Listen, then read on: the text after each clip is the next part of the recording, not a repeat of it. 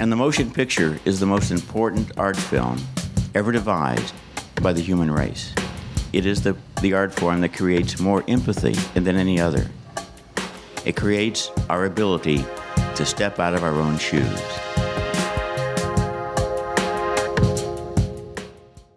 Hello and welcome to the Great Movies Pod, a retrospective film review show, the podcast where we watch and discuss each of the films covered in Roger Ebert's seminal film essay collection, The Great Movies. I'm Jana Gardner. I'm Nick Fulton.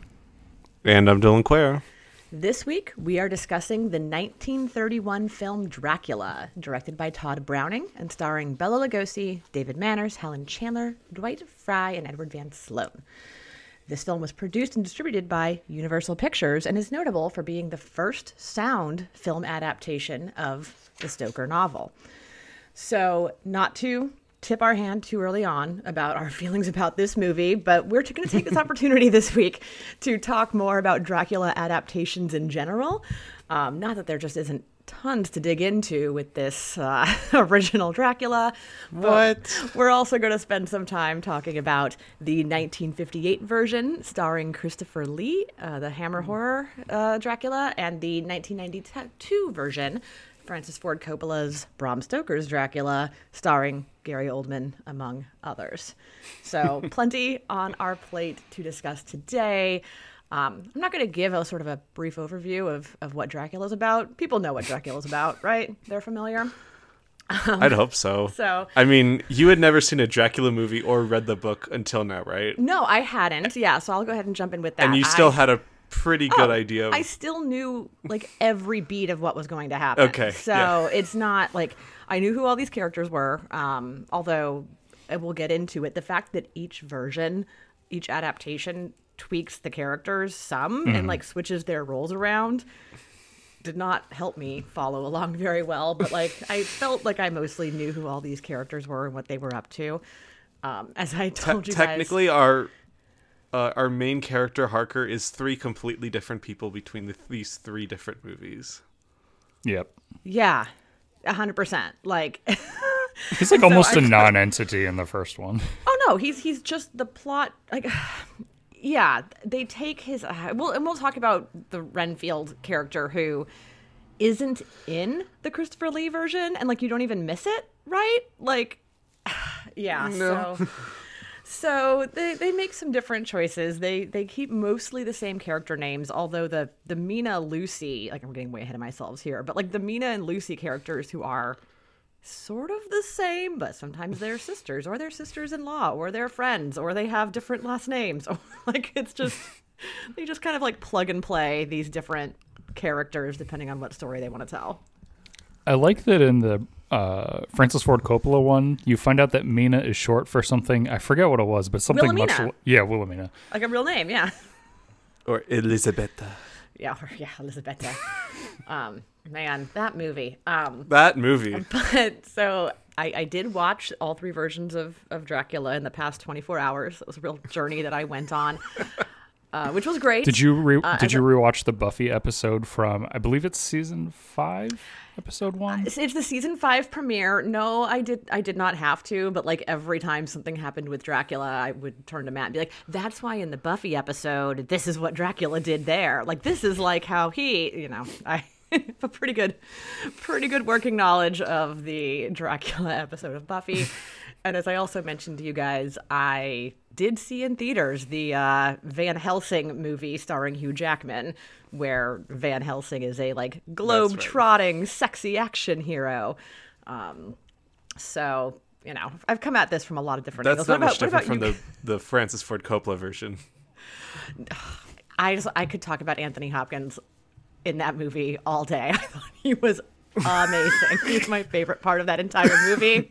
I was into every choice that he made, starting with the opening narration all the way through to the end. Oh, just good Lord. What year or what time did the Coppola one come out? 92. This is but one do you know year. Like, what part of one the year year? after Silence of the Lambs. I can tell That's what I was thinking. Is like this came out like right after he won the Oscar for Silence of the Lambs. November about 6 13th, months. 1992. Okay, so it was Yeah. okay. So it was still. And so like, it came out almost 2 years. It's a wild run. Yeah, Silence of the Lambs came out February 91. Then he won the Oscar a year later, and then this was like a few months after that. Yeah. It's a nice 1-2 iconic Doctor punch, though, from him.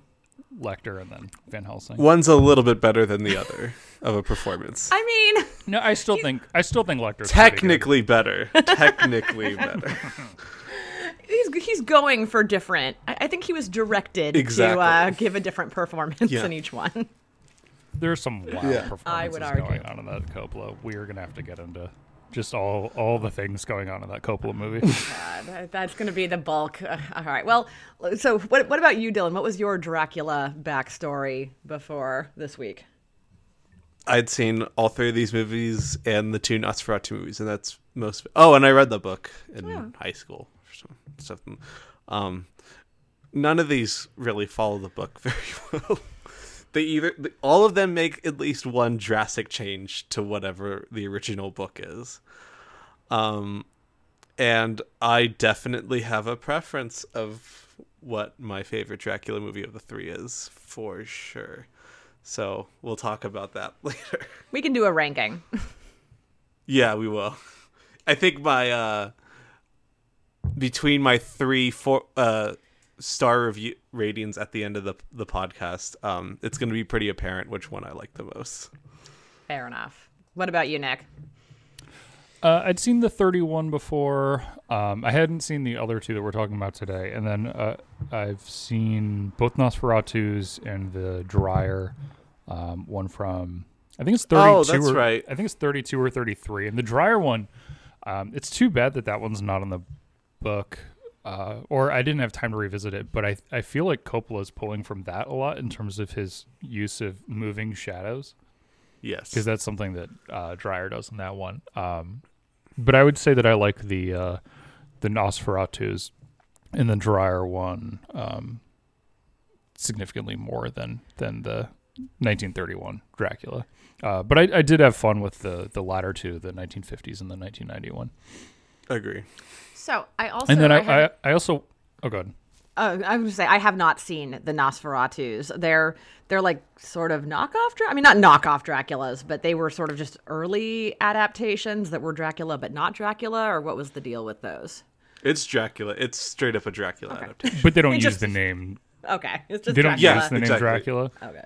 When we get to that, because that's the Murnau one is in the book. There's a lot of like weird legal history about like Stoker's wife didn't want them to use it, and they were supposed to get rid of all the copies of it, and somebody like fortunately decided not to. Interesting. I need to bring up again, and we'll bring it up on that pod that somebody grave robbed F.W. Murnau and they cut off his head. We'll just bring that up every time. I can't not bring it up. I hope I don't know. I hope it was like Winona Ryder at the end of the 92 Dracula. Oh yeah, there's some head cutting off, for sure. Mm-hmm. All right, so that's our history with Dracula. All right, how quickly can we do this 30 version? I was gonna say we don't need to spend too much time on the basic, like we said, the basic plot tracks sort of the general story, but obviously the biggest difference with the 31 Dracula is it opens with Renfield instead of Harker. And so instead of having Harker going to see Dracula and be a solicitor or librarian or a hunter or whatever they want to make him in each different version of the story, it's always different. It's always different. And in this version, and this, I will say I was familiar enough with what I thought the plot of Dracula was that when this one started, I was like, oh, okay, so that's Harker. And then so when they call him Renfield in those opening sequences, I was like, oh, I guess I don't know who's who in Dracula. And then turns out they're just making some choices. But Renfield is a solicitor who's going to see Count Dracula at his castle in Transylvania. And he goes through a little village and they say, don't go, it's dangerous. And he takes a spooky carriage ride to Dracula's house. This is one of the sort of first times when we can talk about it, where the effects in this movie leave a lot to be desired, even for a 1931 film, as we've talked about. But there is a sort of spooky sequence where Renfield takes the carriage in, and then the driver disappears, and then it's like a wild carriage into the castle where he then goes to meet Dracula. And then luckily doesn't take too long to introduce Dracula, played by Bela Lugosi, who I think is still probably, I mean, that's what people think of when they think of Dracula, right? They think of Bela Lugosi's whole deal. We'll compare it to what Christopher Lee is getting up to, which is a very different take, but also for a different time. This decades had gone by making some different choices. But we just sort of get the introduction to Dracula's whole deal. He has a spooky castle.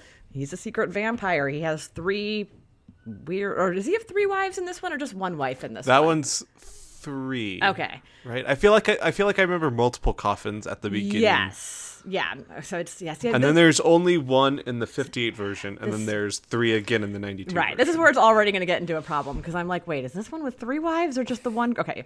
So the traditional. And then in Nosferatu there is 0 wives. Oh. What are you doing, Nosferatu? Bring back the wives. Nosferatu, a famous dudes rock movie.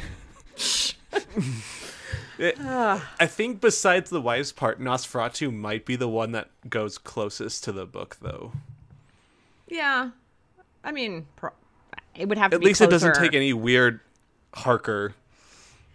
Yeah, things. It would have to be closer than what a lot of these books do, or these movies do. I do kind of like in this one though, where you sort of see the like prelude to, or like the origin story of Renfield, where you see him as just sort of a normal dude, and then he becomes, right, the guy who eats bugs, and it makes a little bit more sense when later in the movie Renfield tries to be good, and he tries to help them out, and he just is compelled to be weird and creepy and everything. Yeah. I think that adds a little bit more to his character. Yeah, and it takes away a lot from the story, though. Yeah, well, it takes so much away from Harker in the first one. Yeah, Harker's and any emotional worry about our main trio ish most of the time. Yeah, I mean that was my main assumption, was that they felt the need to actually show us what happened to Renfield, as opposed to just introducing us to a disturbed guy in an asylum and then filling in the backstory. They wanted to show us how Renfield got to be the way he was, which I mean is a fine choice for that character, but it does really throw the rest of the movie off balance, I think. Yeah. And one of the things that we talked about a little bit before going on the air or earlier was the pacing in this movie is so just not good. Like the way as I was watching it, there were literally scenes where I thought I had missed something, and then I'd be like, no, they just jump to the next scene, and it's like they rush you through all this introductory stuff, and then the second half of the movie is just like a lot of ponderous conversations in a house. And so that was one of my main issues.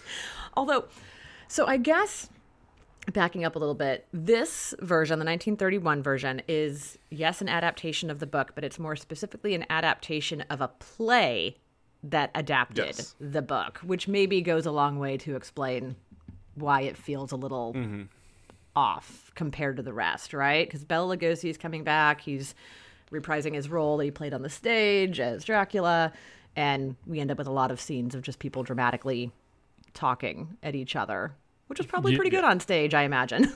And I think it's in the Ebert essay where he says it was supposed to be Lon Chaney in the Dracula role, but he died, so they ended up having Lugosi replace him. Yeah. Who's good? I mean, I don't really have any complaints about. I mean, I don't have any complaints about, how it turned out, I suppose. I mean, I'm not going to sit here and complain about Bela Lugosi. Very iconic. No.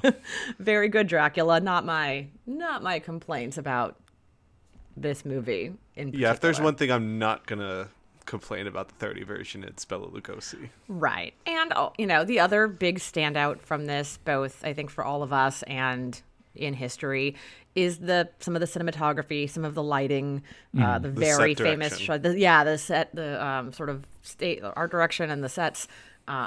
It looks cool. Like it, It does look good. When Dracula comes in, he gets that famous like light across his eyes. That's kind of what you picture when you picture spooky Dracula. So it's iconic.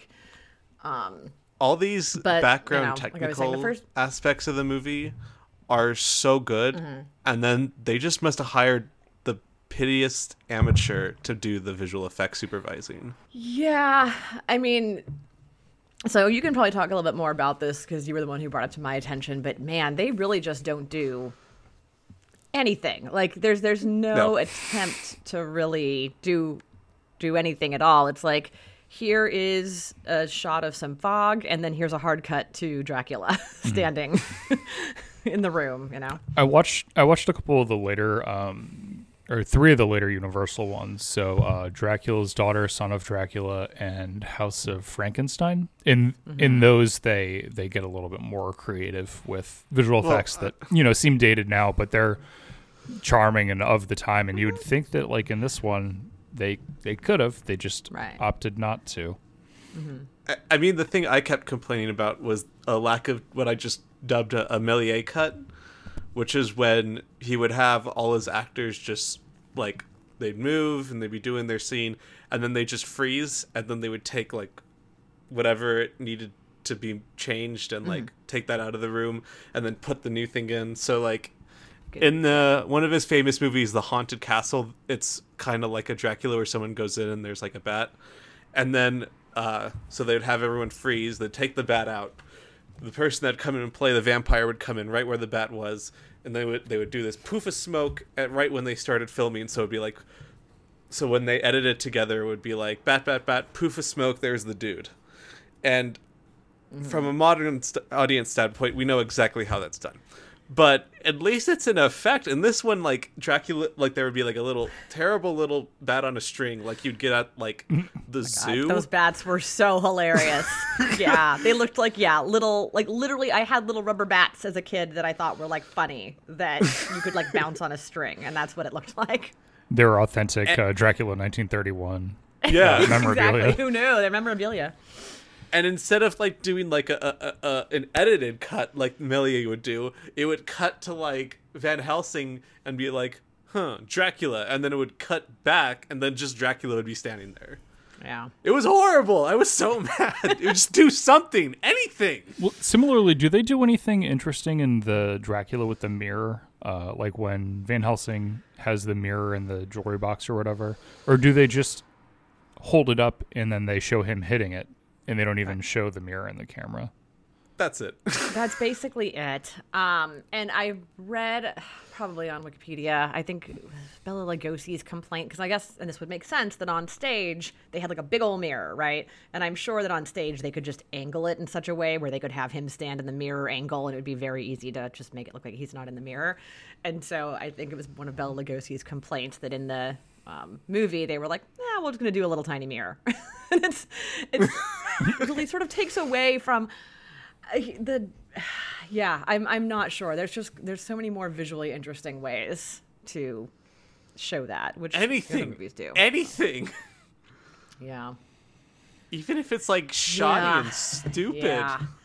I know. So one thing that I did think was fascinating, that I did think was interesting. So after, Renfield goes, he meets Dracula, meets the wives. It's not going to turn out well for him.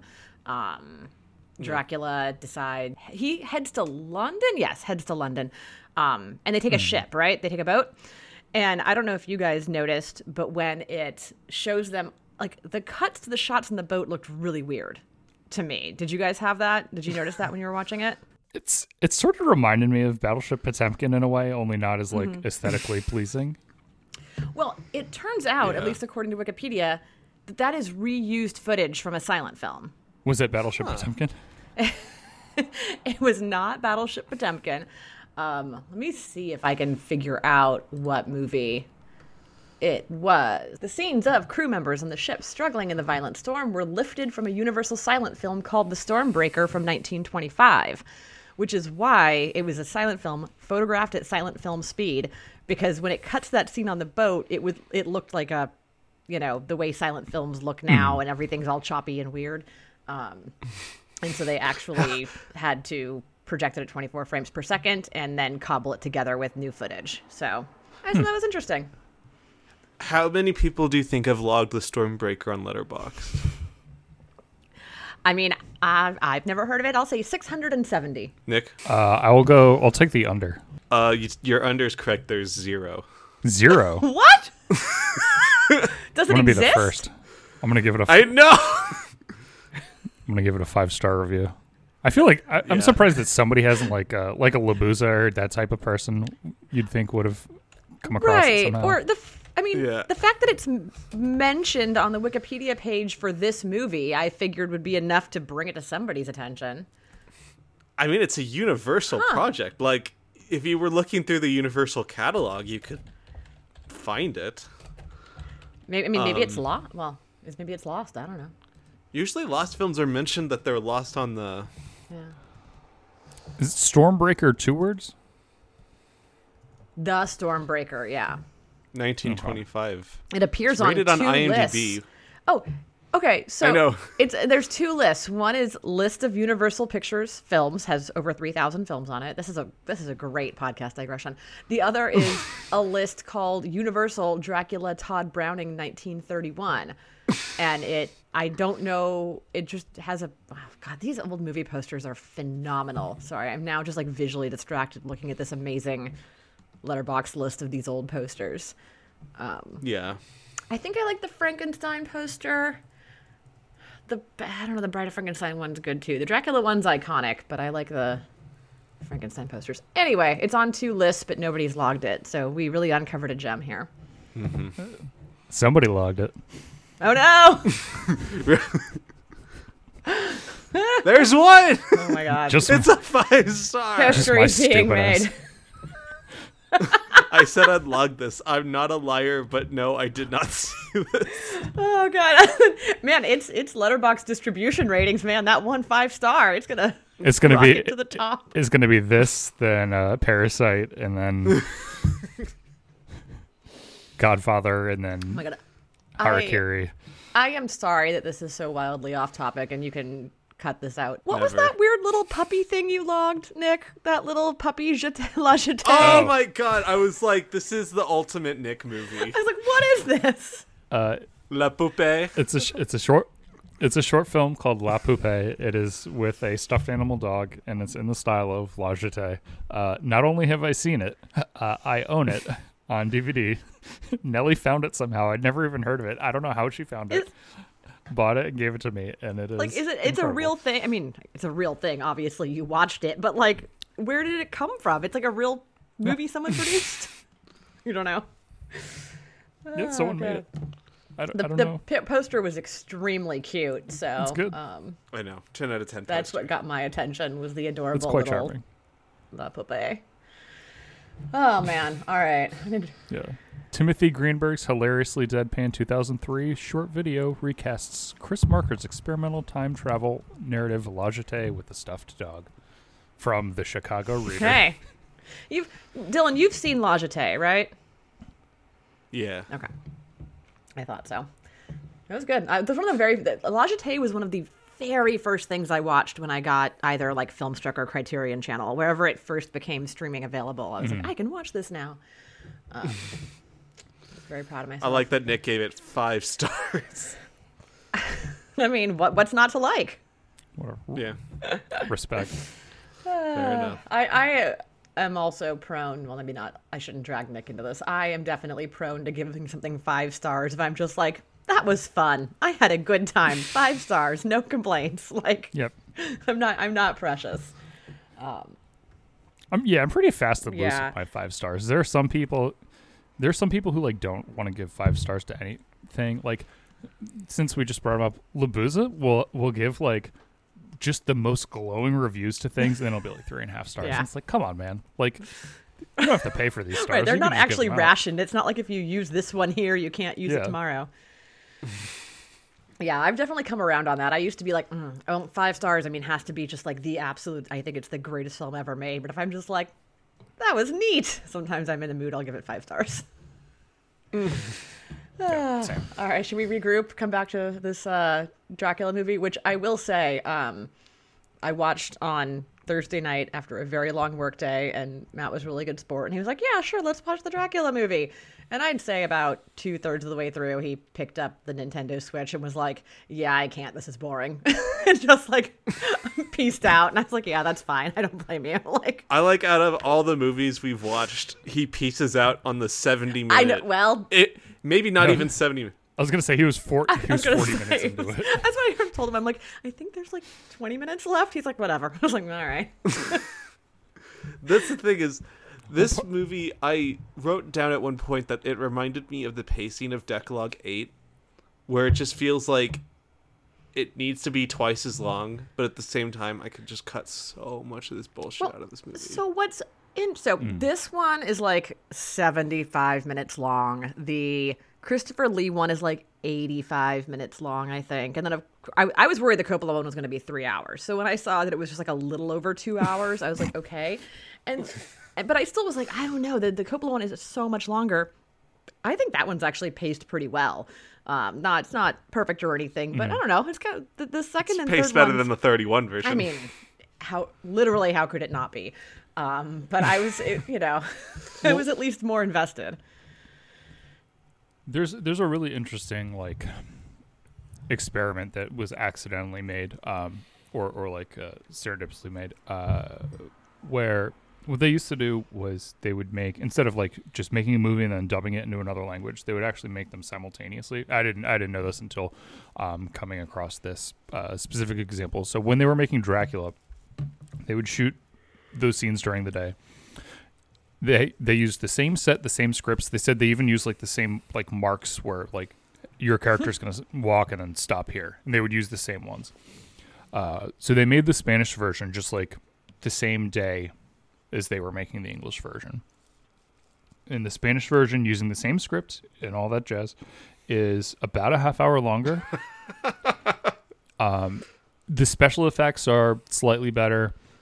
There's a lot more, I think, actual sexual tension between especially the Lucy or no, the Mina. What's the name? Mina's the main one in this one. Mina. Yes. Yeah. Like the sexual tension between both her and Harker and her and Dracula, I think, is a lot more palpable. I mean, that's the point. And just so the fact that it's so dry in this 30 version is just like, what are we doing? Yeah.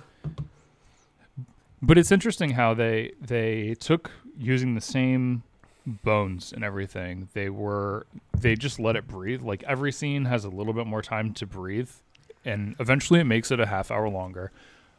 But it just feels more like, it feels like a real movie. This one seems so rushed. It feels like you took a regular movie and then you cut out all the interstitial stuff.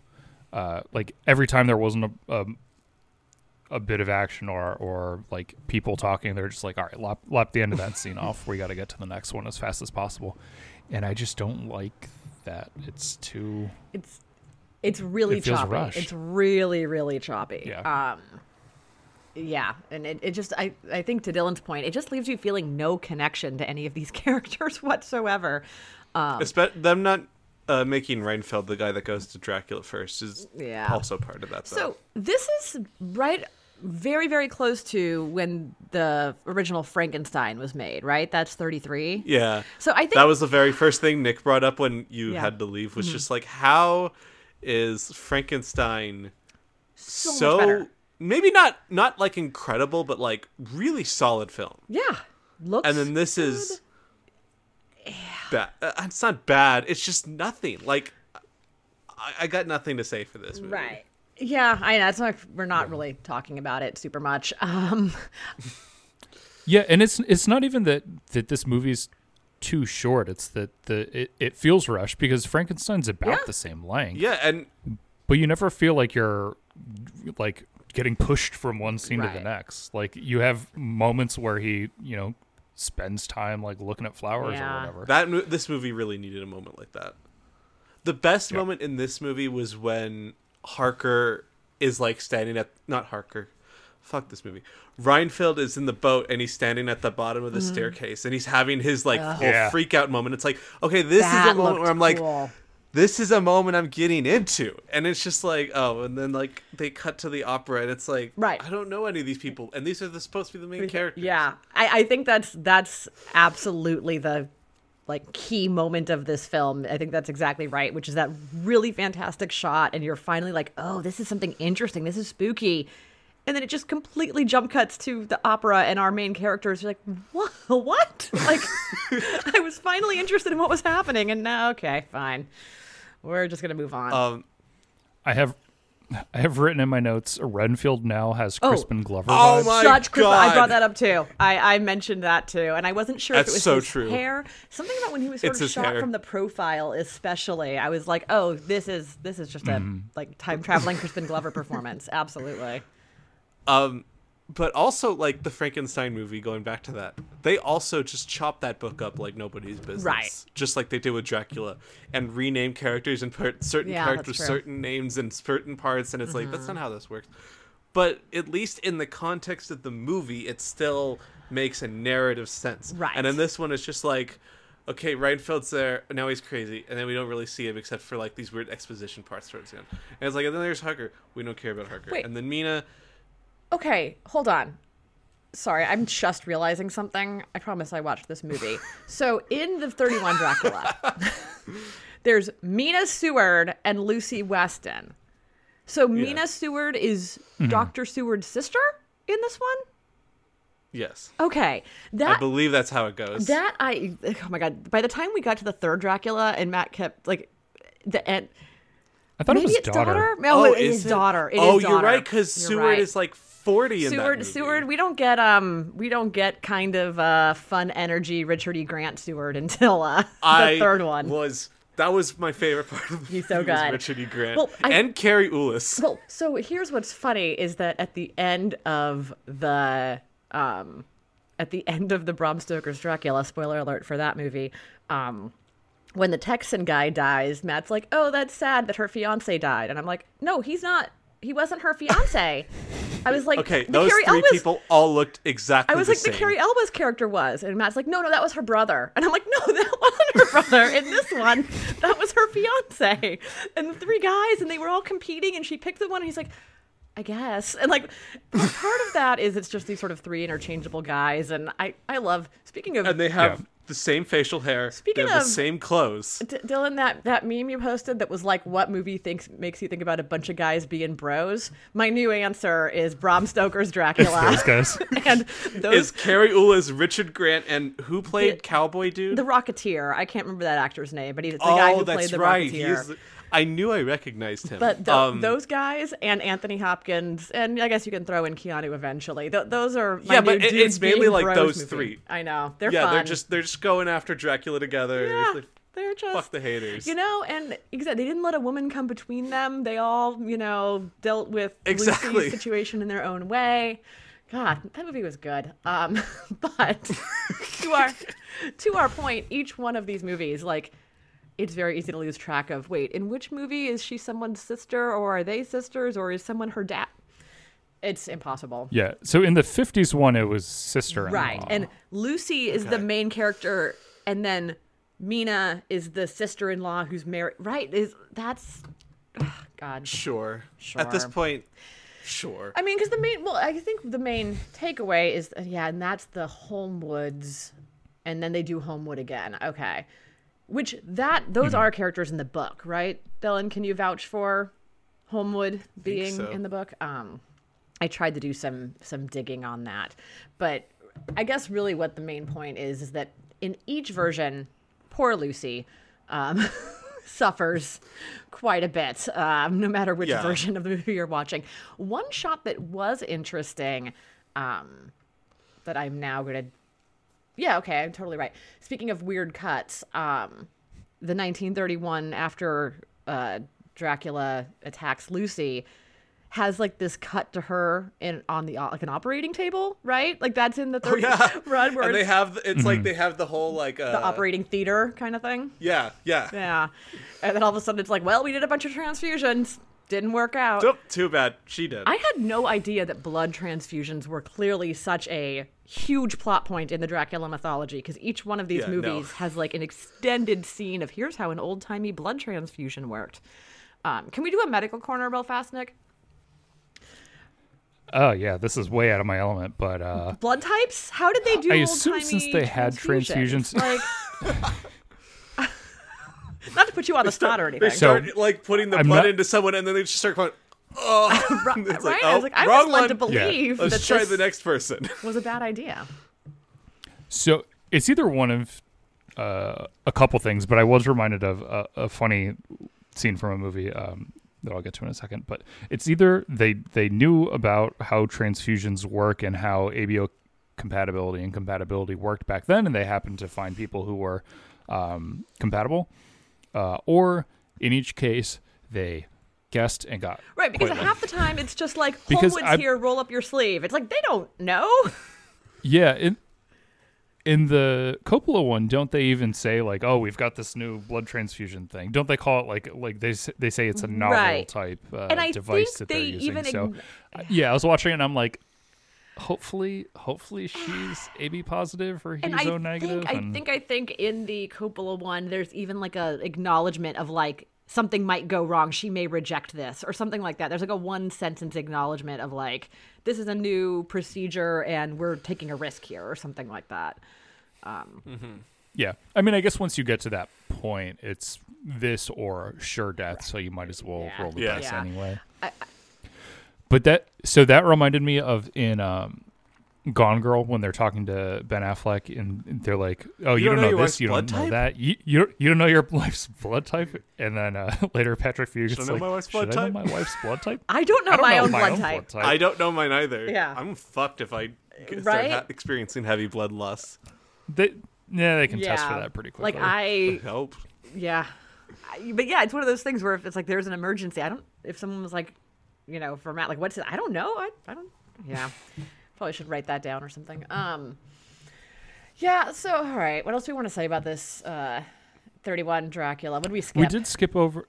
we skipped over a couple of famous lines that are repeated in each of them. One is, "I never drink." Why? Oh, sorry. Very quickly on that, because I'll forget if I don't mention it now. Speaking of blood transfusions, in the Coppola one, after they do the blood, you know what I'm talking about? After they do the blood transfusion and he's all like woozy from having a bunch of blood taken, Anthony Hopkins says to him, like, you need to get some liquids, tea, coffee, or ideally wine. And I'm like, I don't think that's ideally what you would drink if you just gave a bunch of blood and you're trying to rehydrate yourself. He's got very little blood, and then you just start adding wine to it. He's like dead drunk. Just want to like knock him out. Well, they cut the end of that scene when he's like one glass and you'll be exactly. You'll housed. just pass out. But yeah, no, the I never drink wine is a very famous one. There's like two or three others that stood out. So listen to them, Children of the Night. What music they make is actually number 83 on AFI's list of best quotes. Okay, it's a very good quote. Yeah. And Dracula is number 33 on their villain list. Okay, is it this Dracula or is that a blanket recognition of all Draculas? It's this Dracula, the Lugosi Dracula. My complaints are not with Lugosi. Yeah. No. Yeah. Just the way the story handles him, I wouldn't put this Dracula on the list. He's not. I don't think he's great though. He's like historically notable because he has been historically notable and copied, but it's not like a banger performance or anything. Right. If it hadn't been mimicked so many times, I'd still prefer it to Oldman though. You have to prefer it to Oldman. Yeah, well, I have a complicated relationship. Gary with Oldman is one of those actors that just goes for 115% every damn time, and it's like if it works, it's gonna really work. And then there's sometimes it doesn't work, like for me in Bram Stoker's Dracula, and I'm like, I cannot fucking handle this dude. Would you like to hear the least surprising thing I've ever read on a Wikipedia page, which was about the making of Bram Stoker's Dracula, and there was a line about how Winona Ryder did not particularly enjoy working with Gary Oldman in making this movie. Oh, you think so? And they did not get along particularly well. I'm like, shocking. Poor Winona. Jesus. Imagine what imagine what working with Gary Oldman was like in that movie. And I guess she has quotes now where she's like, well, I was really young and he was going through a divorce at the time, so I think he was just having a tough time. I really respect him. And I'm like, oh, she's being very polite now. That he must have been a monster. Like, I just the stuff they put the Winona Ryder character through sexually. Oh my God, that is horrifying.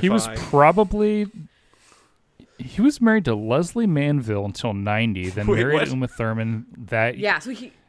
Leslie Manville married from 87 to 90, divorced in 90, married Uma Thurman in 90, divorced in 92. So he must have been, this would have been in his tumultuous Uma Thurman Divorcing years. Uma Thurman. Oh I forgot about both of those marriages for him. Yeah. Gary Oldman. I will say, I forgot. The image of Gary Oldman as like Dracula is like burned into my brain with like the crazy hair and the makeup and everything.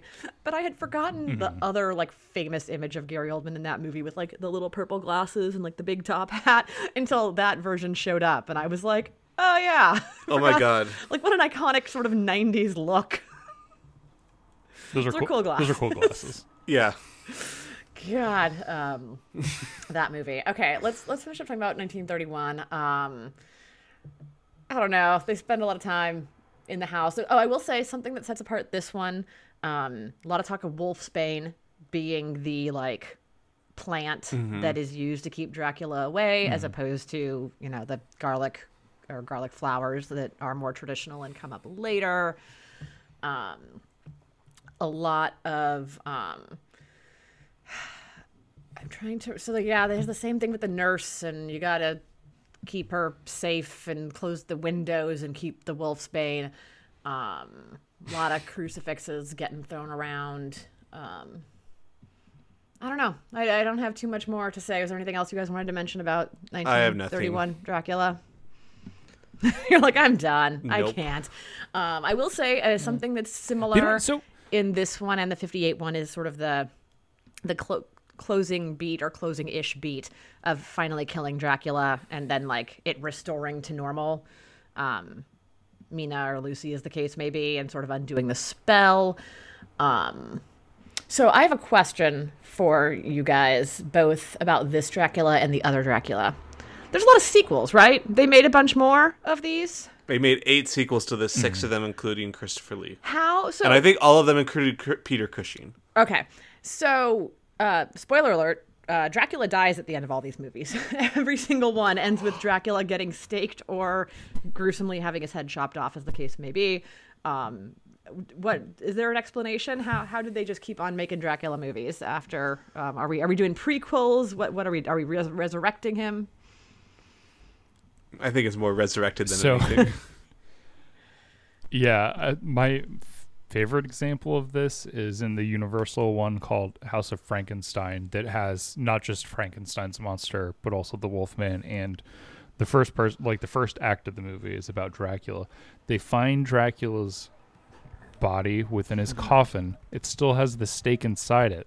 And if you pull the stake out, he will come back to life. So it's a skeleton with a big piece of wood in his chest. They just pull it out, and 5 seconds later, it's a dude. And it's like, whoa, okay. All you had to do was drag this thing into the sunlight and open the door. Smash those bones. As opposed to hoping that this piece of wood is never going to fall out of... I mean, there's no meat holding it in there anymore. It's just like loosely situated in between a couple bones. To bring this back to what I promise will be a brief Buffy tangent, one just makes me think of Buffy having to destroy the Master's bones. You gotta smash the bones if you want to stop the vampire from being resurrected. But then also, for people who haven't watched Buffy, we mentioned at the beginning, there's this like funny one-off episode where they have Dracula show up, and it's kind of funny because like in their world, even Buffy's like, Dracula's not real, right? And then like Dracula shows up, and he's has more powers. He can actually turn into like a bat and a wolf, which most vampires can't do, and he can turn into fog. And so the sort of thing they do in that one to avoid a Dracula death is when Buffy like stakes vampires, they turn to dust, and that Dracula can like sort of be staked and then evaporate, but then he can kind of just reform and just sort of come back. So it's easy enough to give your Dracula ways to be resurrected, but I just thought it was funny to watch him get killed over and over in these movies and know that they just kept on making Dracula movies. For me, as a Godzilla fan, like, they kill Godzilla so many times. And it's just like, oh, it's Godzilla. And it's like, there's no... You're like, he's back. No questioning it. No one cares. Like, especially after the first one where, like, he is turned to literal ash and bone. And then... Yeah, he's And then in Godzilla Raids Again, the sequel to that, it's just like, oh, it's Godzilla. Ah! Fair enough. It's never questioned. So it's just like, okay, why not? We want to keep making more of these, and I want to keep watching them, so... Right. I don't care. That's the real answer, is like, as long as people want to keep paying to see, they'll buy into almost everything. All right, so let's talk a little bit more about the 1958 Dracula, which, by the way, has just the coolest posters. Speaking of really cool posters, and like I was looking at all the posters and taglines. It's awesome posters. I love the one poster that's on the Wikipedia page where it describes Dracula as the terrifying lover who died yet lived. And then also on all the posters, it says "Don't dare see it alone," which, you know, just effective marketing. Christopher Lee is so good. He's doing a very God, he's so good. He's doing a very different thing though, right? Then he's not like, he's much more restrained as Dracula. He's not sort of the like Bela Lugosi, like very sort of dramatic. He's much more restrained. He's so tall, which makes him so imposing. Until he goes full vampire. Oh well, sure, yeah. When he really goes crazy. I love the first part where the one bride goes up to Harker and bites him, and it like flash cuts to him in the window, and his like blood's coming out of his mouth, and he just like runs like Usain Bolt, jumps over a table and like throws his cape, and it's like, oh my god, this is so cool. It's the best thing I've ever seen. Yeah, no, this one is, and I don't know if it's just because it's more modern or what. But man, this one's a trip. I thought it was really fun. Peter Cushing is so excellent in this movie. The best casting. And I didn't know, although it makes sense, that like Christopher Lee as Dracula is not in a ton of the movie, right? Like you're not following Dracula around.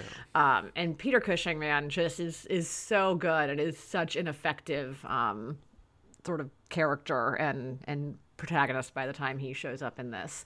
And I had never seen this. I knew one of the reasons Peter Cushing was cast in Star Wars was that he had been in these like older horror movies, and so was famous from that. But I had no familiarity with him outside of Star Wars, so that was fun for me. The interesting thing is it's not like an incredible adaptation, but compared to most Sherlock Holmes adaptations, there's a really good Hound of Baskerville adaptation, where Cushing is Sherlock and Christopher Lee is the Baskerville. Oh, cool! I'd watch that. I would watch that. Yeah, it's really good. So one of the main differences in this version is that we actually start with Jonathan Harker rolling up to go see Dracula, not with Renfield. And the fun take in this one is he shows up and it's like, oh, I'm the new librarian for your castle. But it is revealed very quickly that he is actually a vampire hunter, which is cool, which I did not expect and I thought was neat.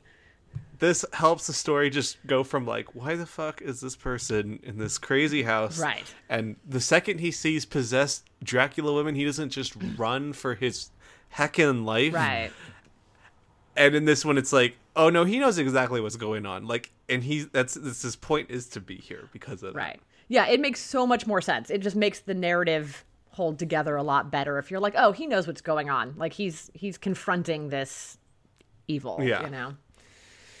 So I thought that was a really smart take. One thing that's different about this one that's not really consistent throughout the movies is that in this one, it seems like being bitten by a vampire is more like a zombie type conversion because he gets bit and then he's aware that like he needs to try to kill Dracula ASAP because very soon he will become a vampire or like doomed in some way.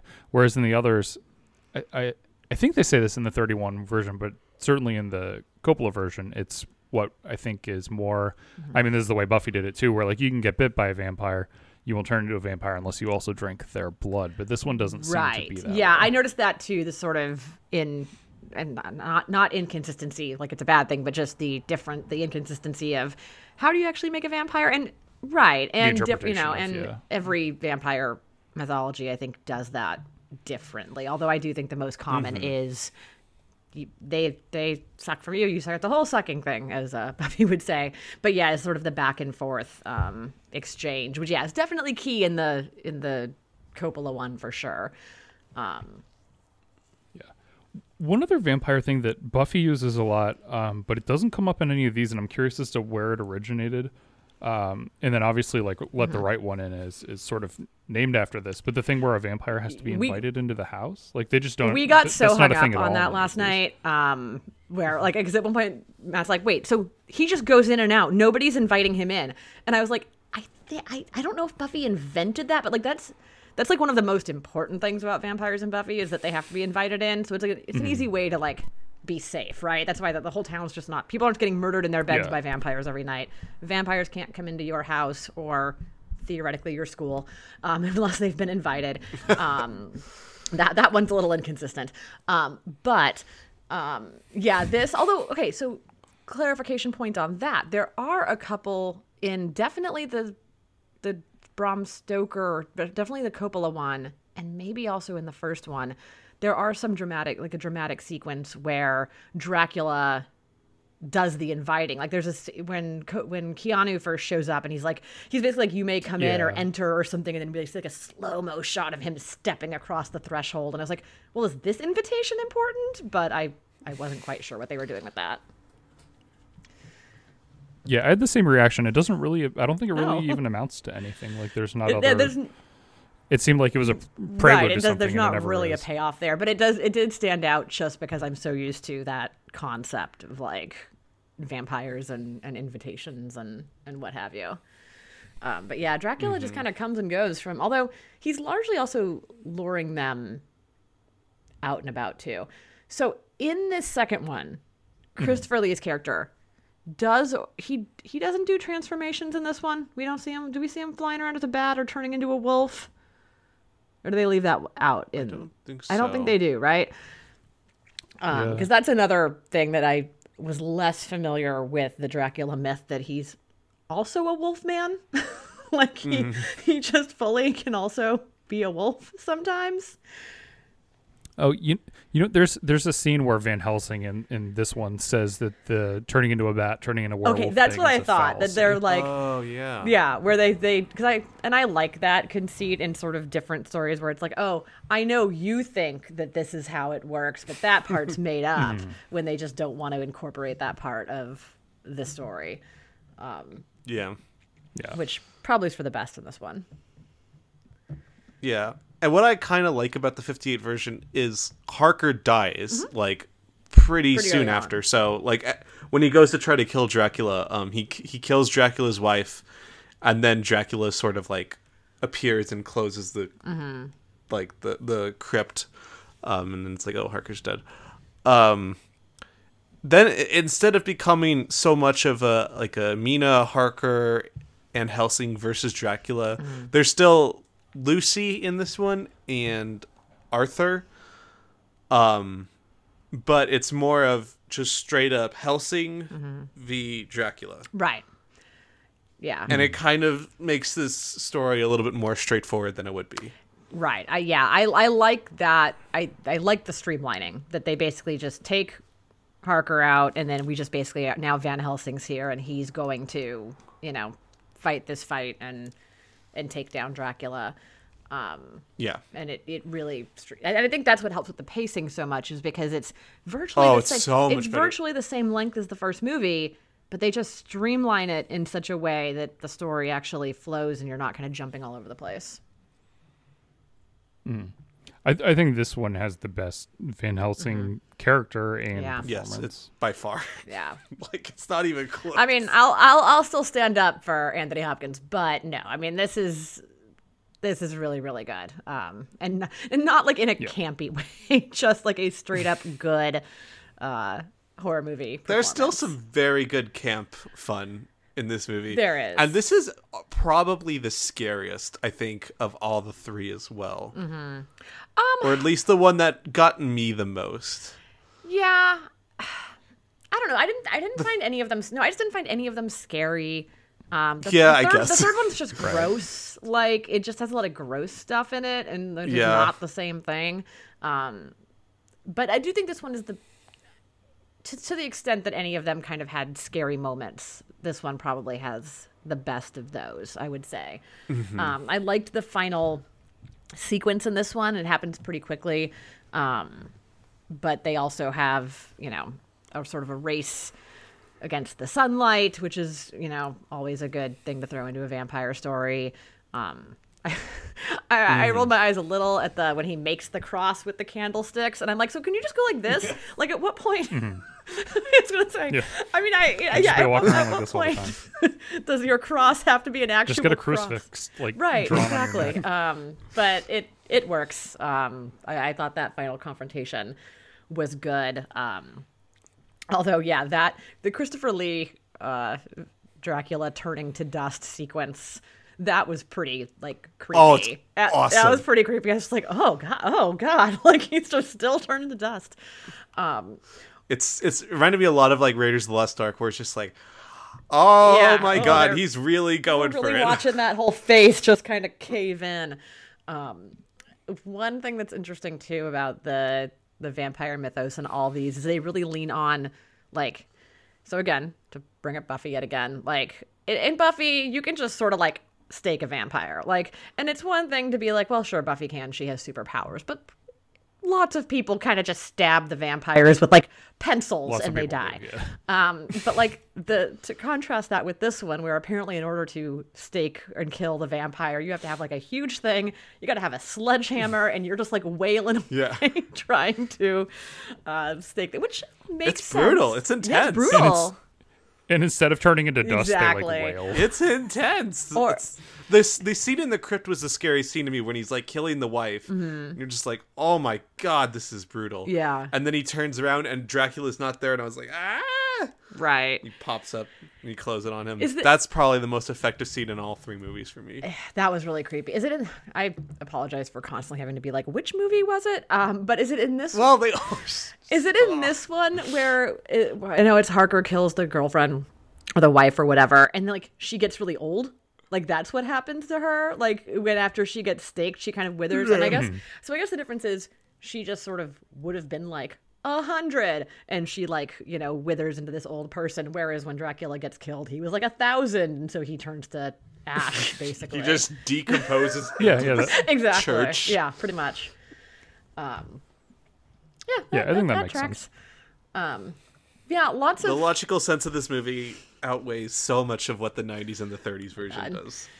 Yeah, I did. So another recurring theme in all of these, and I keep bringing this stuff up because I'm just so fascinated with the different vampire mythos, but one of the recurring themes in these two is that Dracula can only rest in his native soil, right? Yes. So there's a lot of shipping around huge boxes of Transylvanian soil or dirt.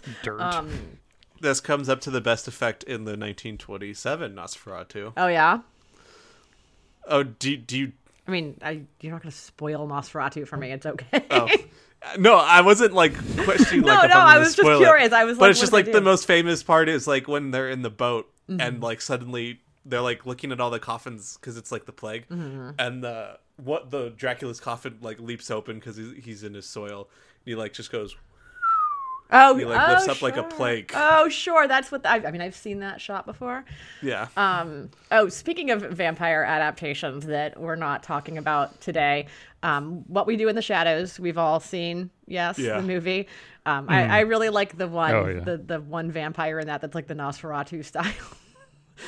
Vampire, Peter. Exactly. And Taika Waititi's trying to feed him breakfast, and he's like... That's just what that made me think of when I think about Nosferatu, coming up aboard. I think of that. Yeah. That vampire and What We Do in the Shadows. I need to watch that again. And then what's that one guy's name? The actor from... The one that has all the wives when, Taika Waititi also opens, his door, and it's just Oh, Jimmy Clement? Yeah, there it is. Yeah. Yeah. And it's just, he's having, a big, massive Dracula wife orgy. Yeah, oh god. Speaking of Dracula wife orgies. We can start talking Bram Stoker's Dracula here in a second. Jesus. Well, who would ever have thought of the transition of talking about Dracula wife orgies would be pretty appropriate. Scenes. All right. Is there anything else you want to say about Christopher Lee before we transition to a little bit more? I'll do it at the end when we do the rating. All right. Yeah. The last one of all of these that I watched late last night was the 1992 Bram Stoker's Dracula. I know both of us at like 10 o'clock last night. My time. Oh, God. Yeah, that's when I was getting closer to finishing mine then. So like what's funny about this, and again, I won't stop bringing up Buffy. I literally can't. This came out, I think, the same year as the Buffy movie, by the way. So I don't know what was in the water in 1992. But we definitely were getting like, I made this point last night. I was going to say that, vampires were vampires are kind of just always in, like they're always around. You'll have your bigger phenomenons. You'll have your Twilights or whatever. And like, they're just, it's, eternal. It's a very easy story to go back to. But speaking of Twilight, when people complain that Twilight is too horny to be a real effective vampire story, I just want to watch Bram Stoker's Dracula. Just memify vampires look at this though. Like what? That's the whole point of vampires. If your vampire's not horny, I don't know what you're doing. Like, yeah. So that's what when you were out of internet, I was going to say that I have a theory as to why the first one doesn't work and why the other ones work so well. But more specific to this one is that, or even the Spanish version compared to the English version from 31, is that this movie is so much hornier, and the one from 31 is like completely sexless. I know, it's really annoying. Right. It's sexless to the point that like when Harker tries to go comfort Mina at one point, Mina's like, I can't kiss you. Yeah. And it's like, no, the whole point is you're just horned for him. Oh my God. Yeah. So and then turning it up to 11, Coppola here. In the 90s version is just where he has Mina and Lucy making out as Dracula transforms into a werewolf. Yeah, so where did that come happened from? That happened so fast that I wasn't sure if that was like a hallucination or something, because I'm like, wait, they're really just like making out right now? Absolutely no idea anything that happened. They had that like movie. lengthy talk earlier where they were like looking at like the Kama Sutra type book, or I guess it's Arabian Nights, but like they're looking at the yeah. So I felt like it was like in that scene in The Office where Michael starts passing around the Kama Sutra, and Creed's like, "Oh, I know that one. It's the Union of the Monkey." Yeah, God. Yeah. So I think Winona's great in this. I think she's good. I mean, Winona's the best part of this movie. She's good. I'll still stand for. I think Anthony Hopkins and Richard E. Grant both are pretty excellent. The trio of dudes and Winona Ryder. Yeah. Keanu Reeves and Gary Oldman and Anthony Hopkins. I have no idea what the... I mean, I almost don't even, like, we don't need to pile... Like, this Keanu Reeves performance, like, there's so much writing on the internet that's like, this is the worst performance ever committed to film. And I don't know if it's that.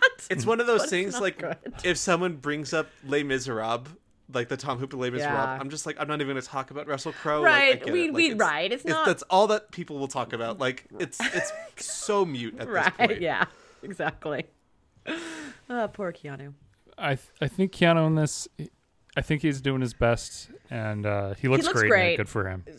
He looks fantastic. I will say... Keanu Reeves, some of these actors. So I just want to make sure I'm not crazy with my timing here. Okay, so this was in a stretch, like a 5-year stretch, where Keanu was like sort of like the young hotness, and they were really trying to figure out what his career was going to be. And so, he's doing the Bill and Ted's, he's doing like Point Break, he's in like Parenthood, but he also does... Is Speed before or after this? Speed is after. Speed I think is 94. Okay. But there's a 5-year stretch where he was... Speed should be in this Ebert book. That movie fucking rules. It really does. Speed, it's so good. But there is a 5-year span where he's experimenting with like period pieces, right? Like, I think before he realized that maybe that was not the direction his career was going to go. But he's in Dangerous Liaisons in 1988. Have either of you seen Dangerous Liaisons? So I really like Dangerous I love Dangerous Liaisons. It's great. Mainly for the Glenn Close performance. The fact that she didn't win that year is insane. So I took this. Oh, that's all right. She'll get it this year. That. Fucking hell. I took a really excellent class in college that was like I can't remember the title of it, but it was essentially a European history class. And the professor, who was my faculty advisor in college, the way she set up the class is we would study a time period, and then we would read a book, like a novel based on that was set in that time period. And if there was a film accompanying it, we would watch the film. And so when we were doing like a unit on France, we read and then watched Dangerous Liaisons for this history class. It was so excellent. It's like the perfect class. It was so good. But I had never seen Dangerous Liaisons until college. I'd obviously seen Cruel Intentions like 85 times before ever having seen Dangerous Liaisons. But it's excellent. Very long story, not short. Keanu's okay in it. He's a pretty small role, and he's supposed to just sort of be like a sap, and so it's fine. But then he does this. That's 88. This is 92, where he has a much more prominent role. And Keanu, no. And then the next year is Much Ado About Nothing. The Kenneth Branagh Much Ado About Nothing.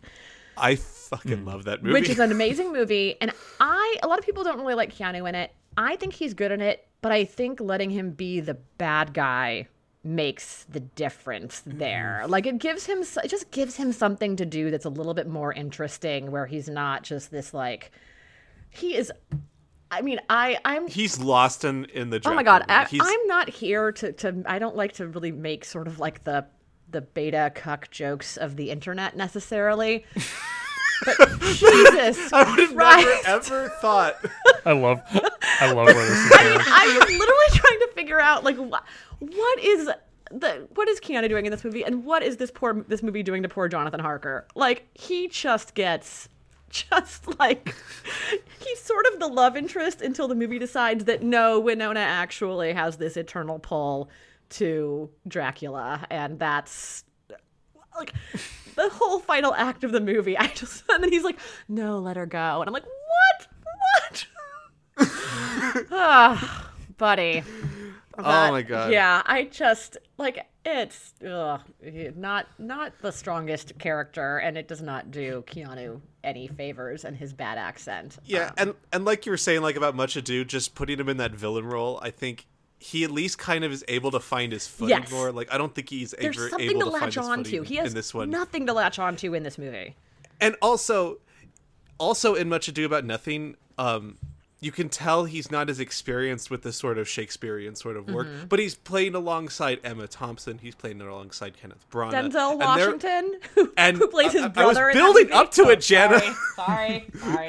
But like Denzel in that movie is incredible, and I wish Denzel would be in more of these movies sometimes. Sure. But like, and I think that's also able to help him, because like if you have an actor who's struggling to find his footing in this sort of setting and this sort of dialogue, and you think, okay, let's throw Gary Oldman next to him. That's not going to help him at all. No, because Gary Oldman is doesn't just know favors. No, and I don't love Gary Oldman in this movie, but we sort of joked like Keanu's making a choice, and I do think the problem was, as Nick kind of said, he's not making a choice. Like that's probably true. He's barely staying afloat. He's like trying to keep his head above water, and he's got Gary Oldman over here who is making all of the choices. Those are the choices. And Keanu just is like trying to stay afloat. Yeah, they're like, I don't think Oldman's terrible in this. I don't love him in it, but the ways in which the performances aren't good are quite disparate. Like. Oldman is going like peak Oldman, whereas Keanu just like you can tell the entire time he's like, how do I say this word with an English accent? Oh shit, I gotta say it now. Fair enough. And that's the one I'll never That's get over. what I think is beautiful. best. Beautiful. And that's what I think Winona's so good at, because she's not maybe the most natural with accents like this necessarily, but it's understated enough. It's like she's just sort of barely doing enough of an accent, and it feels so much more natural. It does not feel like she's thinking about every syllable that she's saying. Winona was able, I think, out of all the actors, to best internalize this like eternal horny love triangle of this that's just like ridiculously put together by Coppola. Yeah. But like she's the one that's able to make it seem stupid while never like absolutely destroying what's going on like Oldman would. So not to take the pressure off Keanu for a second here and complain about some other people. Sadie Frost in this movie as Lucy. What is she doing? I somehow did not really know that Sadie Frost was an actress. Like, she's a fashion designer, and she's Jude Law's ex-wife. And so when I saw that was Sadie Frost, I'm like, oh, I guess she acts sometimes too. And it's like, oh, maybe this is why she doesn't act all the time. Like, I mean, the scenes with her and Winona are fun, but I think it's because Winona brings a lot of fun sort of like friend chemistry to it. Yeah, the chemistry's there, but maybe her performance itself isn't. Yeah, and then how do we feel about Tom Waits in this movie? That was the main one I wanted to talk about. Let's talk Tom Waits for a second. He's Renfield, by the way. He's our Renfield in this movie. For the kind of music that Tom Waits makes. Yeah. I'm not surprised this is how he is. But I'm just, why is he going so much? Why is he so much? He's already such a weird dude. Have you ever seen him act in anything else, Dylan? Have you ever seen Tom Waits show? You must have. He shows up in a lot of stuff.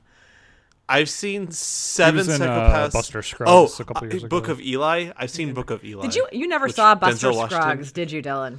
I think the only Coen movie I have never seen. He's really, really fantastic in Buster Scruggs. He's quite good his weird but sort of like dry feeling would work really well in Buster Scruggs, but weird and being absolutely unhinged beyond any comprehension does not work. Renfield is your most over the top. I mean, right? He's a bug eating guy in a mental institution. So you're not going to go small. I think there's a way you could. I think there's a way you don't go small with it, but you don't go absolutely insane with it. Yeah. Like he's some like Tom Waits' drawl. Like he's got some like weird. He's eating the corner and the bugs, and he's not like like he is in most of the scenes in this movie.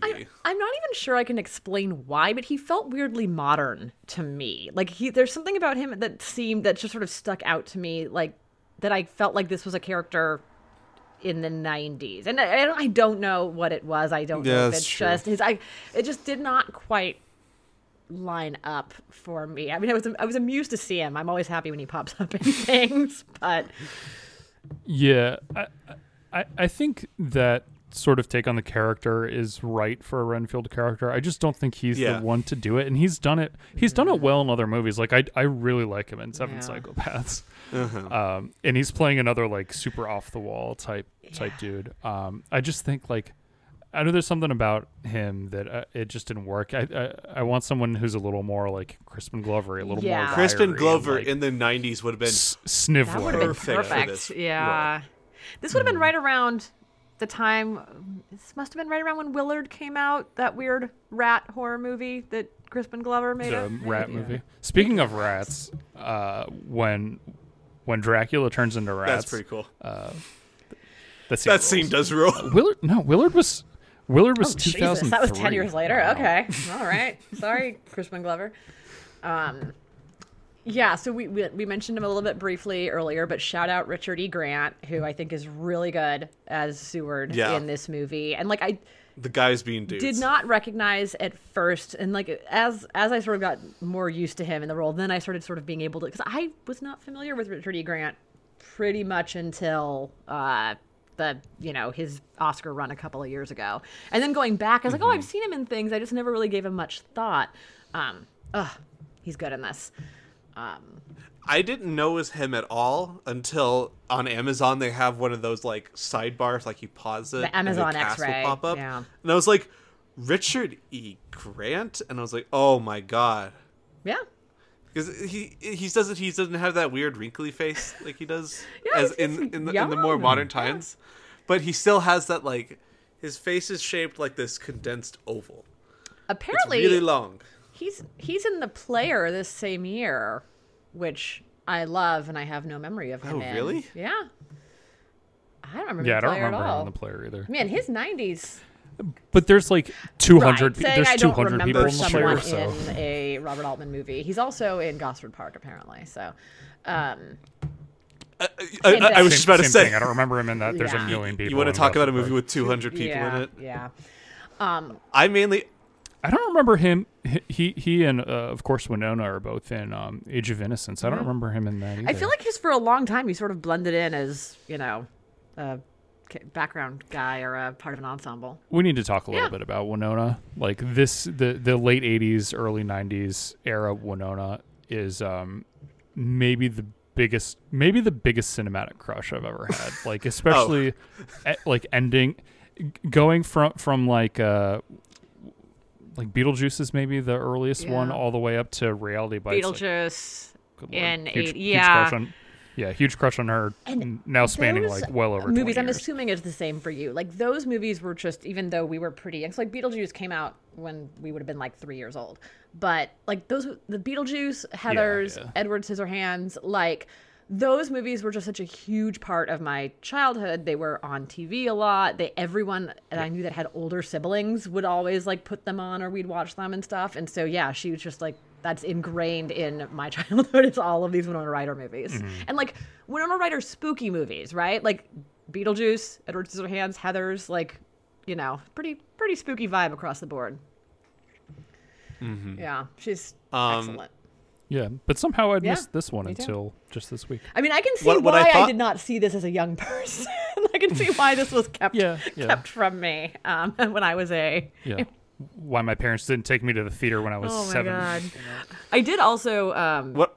I will say very, very quickly, the other thing she's in, I guess it's 5 years, by 97, we're at a later Winona, but I only very recently saw her performance in Alien Resurrection, which was another 90s Winona that I can see why I missed, but her 90s run is just crazy. It's just crazy.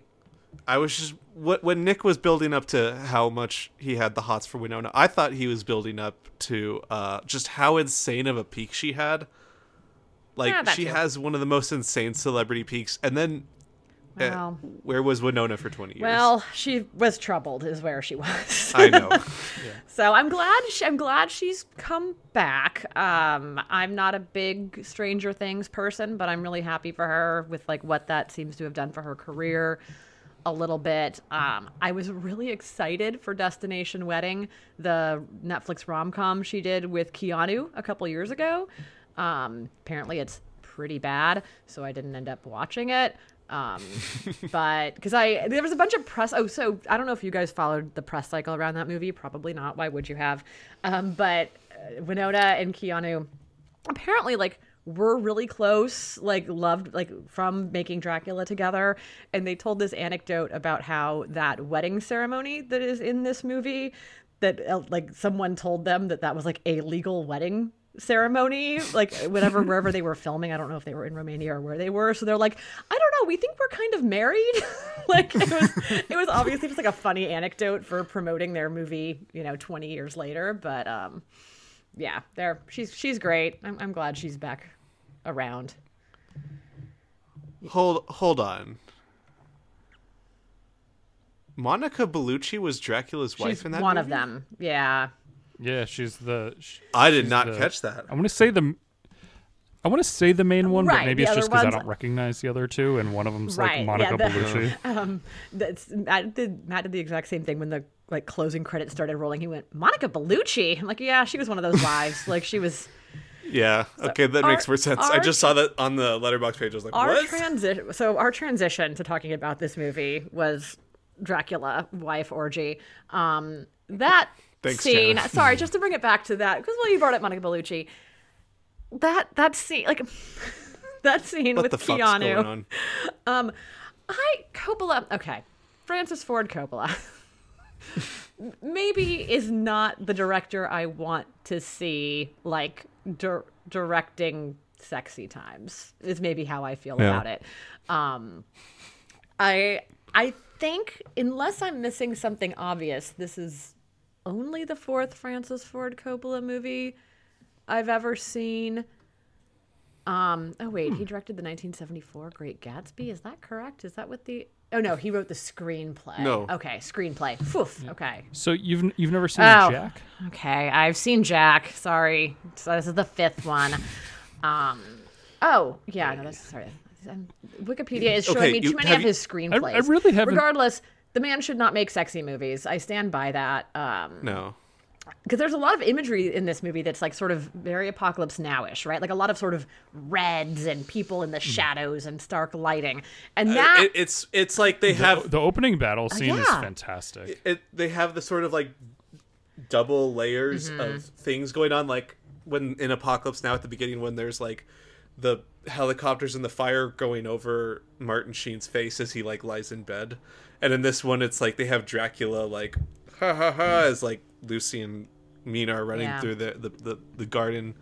That sort of thing kind of is back to back, but like I don't know how I feel about Coppola as a director. He's so hit or miss. Yeah, I also sorry to The Rainmaker, which I also have seen multiple times and forgot about. But good movie. Perfectly. And so you haven't seen The Conversation? I've never seen The Conversation. I would like to. I think I would like The Conversation.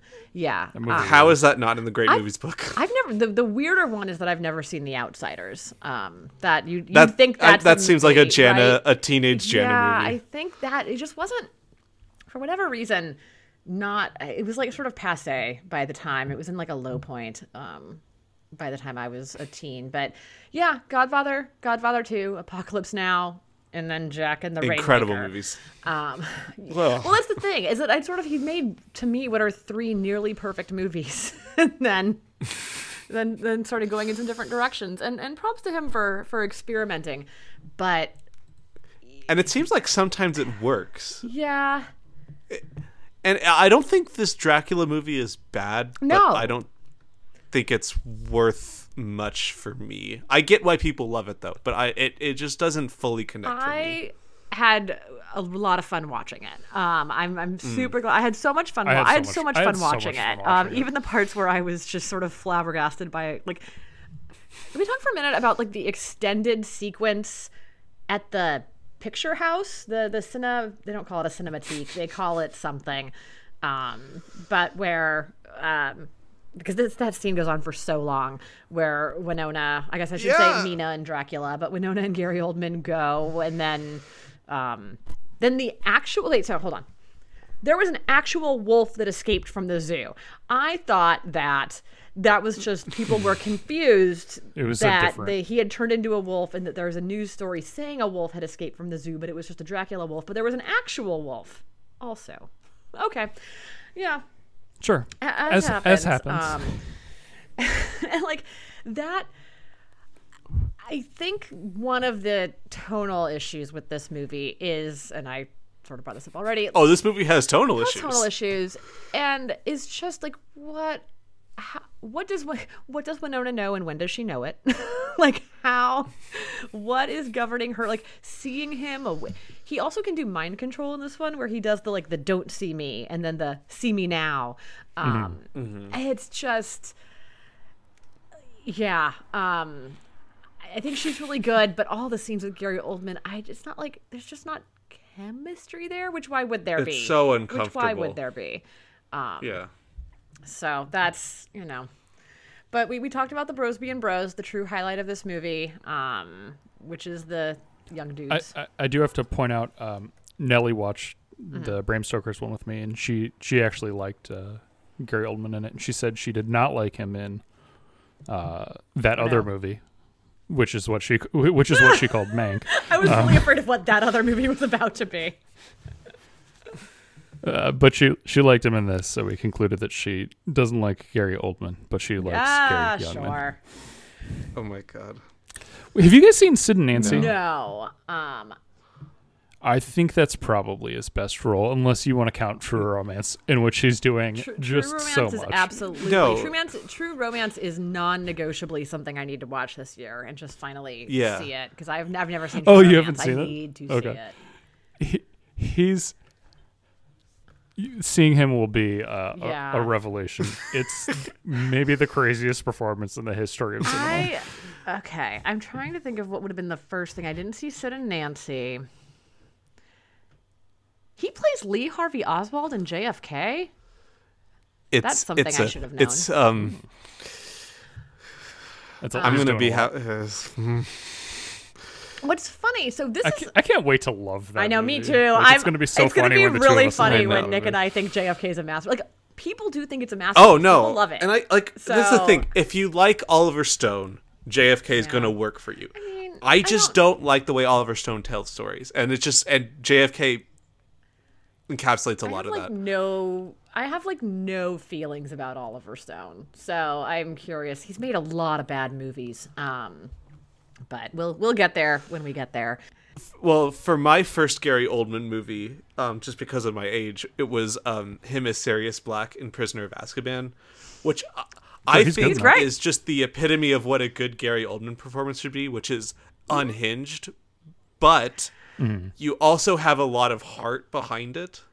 And I think, especially if he's playing a good guy, because, like Leo in The Professional, there's not going to be a lot of heart behind him. But, like, that's what he's Tinker tortured, Tailor Soldier Spy. He's a good tortured, yeah. I like Tinker Tailor. Like, Tinker Tailor Soldier Spy, he's not like the unhinged Gary Oldman, but he's still, like, weirdly dry in that movie.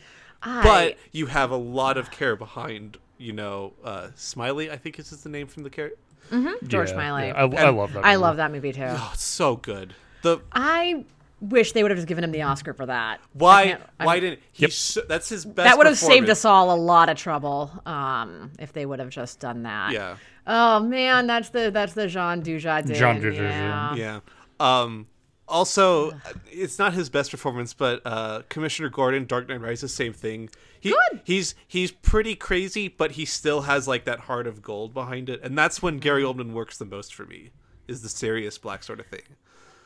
Have either of you guys seen Immortal Beloved, where he plays Beethoven? Have you seen it? Yeah. I've seen parts of it, and it's bad. I saw it when I was pretty young, and it's one of those movies that when you're pretty young, you're like, this is a fancy movie. Like, this is European, and there's important people in it, and they're playing important people. So I remember being like very impressed. I mean, like Isabella Rossellini's in it.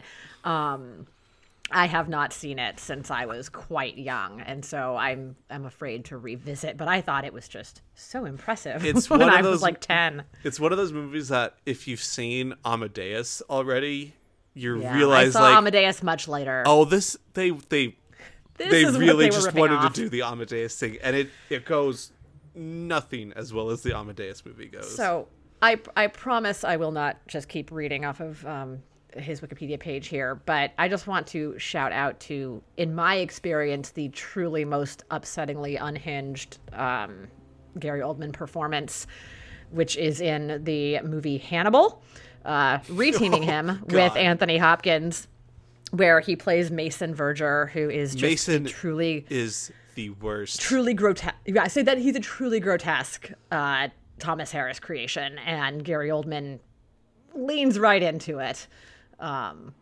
It's super gross. Is he like the creepy? He ate his own face. There's something. Yeah. That's really what you need to know about Mason Verger, is that Hannibal Lecter like hypnotized him into eating his own face. Yeah. I hate that movie. Yeah, Hannibal's bad. Have you? And he's. I'm whatever. I'm a Hannibal person. I've read all those books. I've seen the movies. I watched the TV show. The TV show is very good. Yeah, and the way they handle Mason Verger, probably because they have some television type limitations, I think is better.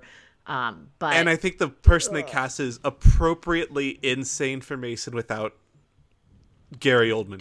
Yeah. Okay. And I love Gary Oldman. Shout that out because. Yeah. I needed to verify that Amadeus is in book 2. Oh, great! Thank God. Yeah, good. That movie rules. Holy. Okay. Sorry, breaking news. Gary Oldman is in our most anticipated movie of 2021, The Woman in the Window. So I can look forward to whatever the hell he's going to do in that movie. The most anticipated movie for like the last 10 years. It feels like, at least. Yeah. Yeah. That that movie's scheduled to come out October 4th, 2019. Oh, that movie. All right, so let's regroup. What else do we want to say about this ridiculous movie? Won a bunch of Oscars. Won 3 Oscars. It did. This is the only one that really got any sort of awards. It did. And I will say, the makeup and costume design Oscars, I think, are completely especially deserved. the makeup. I think the makeup is and absolutely stellar in this movie. And I think their costumes, I mean, granted, the costumes are largely like the beautiful dresses they have Winona Ryder in, but looks good to me. They look good, yeah. Yeah, I think I got a sound Oscar also, but and it was nominated for, but did not win, the art direction Oscar, because also has some phenomenal art direction in this thing. Who shot this movie? Because I think it looks incredible. It does. It looks really good. Michael Ballhaus.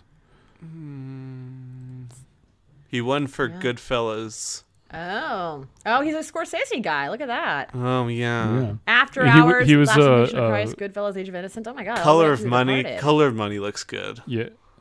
He was a Rainer Werner Fassbender guy. Oh, and James L. Brooks. He shot Broadcast News too. Yes. Yeah. He shot a lot of good shit. Yeah. Good looking movie. Die? Sorry, rude. Did he? Yeah. He was 81. Yeah. One of the very few celebrities I've ever seen that is born and dies in the same city. Berlin, Germany. Berlin. Sure. Excellent. It looks really fantastic. I actually thought the score was kind of fun. It's pretty intense. There were times that I thought the score was really working, and then other times I thought the score it shot for the moon and hit the sun. Is the way I would put it. The music was done by a Polish composer whose name I'm very afraid to try to say out loud. Wojciech Kilar? Sure. Go for it. I will say he won the César Award, which is like the French Oscars. He won the César Award for Best Film Music for the Pianist, which makes sense as a Polish composer, and I presume that the music was probably pretty important in that movie. Have not seen it, but yeah, I liked. Yeah, I'm not going to. Yes, that's a good call. I'm not going to. Did you guys know that this movie was a hit? Oh, I read it was like 215 million gross. And it had a $40 million budget. It made $215 million. It was holy a huge crap. hit. Yeah. I kind of good for it, man. I had so much fun with this movie. Did too. I thought it was an absolute hoot. If you guys had more fun than I did by watching it with someone else. Maybe. Because I watched it from possibly. 11 to 1 o'clock at night alone on my bed. Sure. That's rough. That's probably not the way to watch it. I will say that. Although I will say I started it late last night and after like a very long week, and I was like, if I fall asleep, I fall asleep. I'll finish it in the morning. But I did not. Like I don't know how you could fall asleep in this movie. Right. It had me from the very beginning. Actually, the tagline I think sums up this movie pretty well, which is if anyone's a Phantom of the Opera fan, Love Never Dies. Love Never Dies is the insanely bonkers deconstructionist sequel to Phantom of the Opera. Yeah. And this kind of feels like an insanely bonkers deconstructionist version of Dracula. It has a Phantom Opera. Yeah, I was going to say it has sort of a similar, it's obviously like a gothic vibe and everything, but you're right. It's kind of like, what if Dracula, or in the Phantom sequel's case, the Phantom, was actually not the villain, but the romantic hero of the movie? Like, okay, sort of, I guess. Except there's no like 10-year-old son that's some. Thank God. We already mentioned it. The ending of this movie is crazy. She goes off with Dracula and then chops his head off, and then just kind of looks sad about it. And then it just ends. And then it ends. And so there's, a reference earlier that she's going to become a vampire because he drank her blood, she drank his blood, and then, she kind of asks, like Harker or Harker and Van Helsing, like, will you do what needs to be done with me or whatever? But what I don't know, because it's not clear, and I guess it doesn't matter, is like, is it like the other ones where now that he's dead, is she just going to go back to normal? I don't know. Is she a vampire? What's happening? I guess it doesn't matter. It just ends. Yeah, I feel like no, not for any like logistical reason, but like, how weird would it be if she just went back to normal and she goes back to Harker and she's like, so anyways, about that. That was, past life. I mean, what you gonna do? Yeah. The one last thing I want to make sure we mention about this movie, because we've called out all the strange tweaks to the Dracula and the vampire mythos that these movies do. So in this movie, the one like in the last one where they're like, oh, that's a fallacy, he can't turn into a bat. And this one, it's like, you may have heard that vampires can't go out into the sunlight. What we suppose is, in the sunlight, vampires are young and hot. Yeah. Like, yeah. What this movie presupposes is they become much younger and get cool shapes. Right. Like, it's so. I know why they did it, because you can't have the whole movie with Gary Oldman looking like Gary Oldman looks like in the opening. Especially if you want him to be the romantic interest. Yes. So they have to. But yeah, I just that of all the weird vampire messing with the mythology, being like, instead of sun burning him up, it makes him young and sexy. It's like, okay. Scare quotes around both young and sexy. Just to be clear. But yeah, I honestly would recommend watching this movie. Like, if someone just wants to likes vampire stories, you wouldn't recommend it. I would recommend watching this movie. I think it's a fun. I don't know. Fun night. I think it depends just who you are. Like, I'm not going to recommend. Yeah, I guess that's true. Unlike the 1958 Dracula movie, which I'm going to recommend to every freaking soul in the world, because that is my Dracula movie. Respect for my Dracula. That is the best. Good. Yeah. I have no complaints. I would highly recommend that one as well. I would not necessarily. Maybe have we reached? Well, let's not do thumbs up, thumbs down. We've gotten so far afield. We need to at least talk about the Roger Ebert essay for the 1931. I have Dracula, one quick point about the 31 version before we do the Ebert that I meant to mention, but kind of got lost in. Todd Browning as a director. Mm-hmm. Oh yeah. He is so fucked up. Like, to the extent that Todd Browning makes fucked up movies is almost... You can't even almost state how messed up these movies are. Specifically, his two most famous besides Dracula are Freaks and The Unknown. And neither of you guys have seen either of those, right? No. I'm going to try... I mean, these are movies from the 20s and 30s. I'm going to try not to spoil too much of these movies, but the basic premise of both of them... In Freaks, it's... there's a woman who's in a carnival. She finds out that one of the little people, they're not called that specifically in the movie. I was going to say, I know, I believe they're called freaks, but continue. In the movie actually has quite a fortune. And so she and her hot-so boyfriend is like, what if we marry you to him and then we murder him? And so there's this normal guy, but he's kind of weird and not that interesting, and then there's the other who is supposed to be the one that they're married to, who's much more interesting but deformed. I mean, this is the way the politics of the movie respect that. No, I mean this movie is well known for being not modern in its sensibilities, let's put it that way. No, but in the end, you almost root for them in the comeuppance that they give, and I think that's also somewhat even progressive by today's standards. I cannot tell how the politics of this movie lies, but that's how it goes, and it's horribly demented. This sort of like, you have a relationship between two quote-unquote typical normal people. Sure. And then the weird demented side of things. And then in The Unknown, also a carnival person kind of likes this one dude, but he has big strong arms. He's the strong man in the carnival, and she has a phobia to men's arms. Now, Lon Chaney Sr. weird man as he is, plays the knife thrower who only throws knives with his feet because he doesn't have any arms. Turns out, though, he actually is a con artist murderer with arms. He just ties them weirdly behind his back, because if Lon Chaney's taking a role, he's going to deform his body in some sort of way. Contort himself in some way, yeah. Yeah.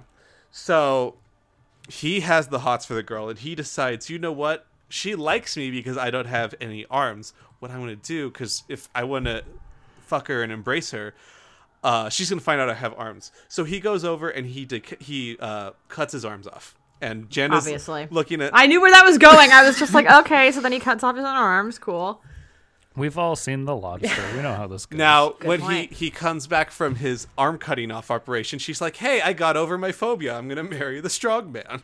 Aye. And fucked up things ensue. And those movies, you have a woman, they have a possible love interest with a person, and you have this weird, demented sexual figure. Mm-hmm. And so you wanted more of that from Dracula, is what you're saying.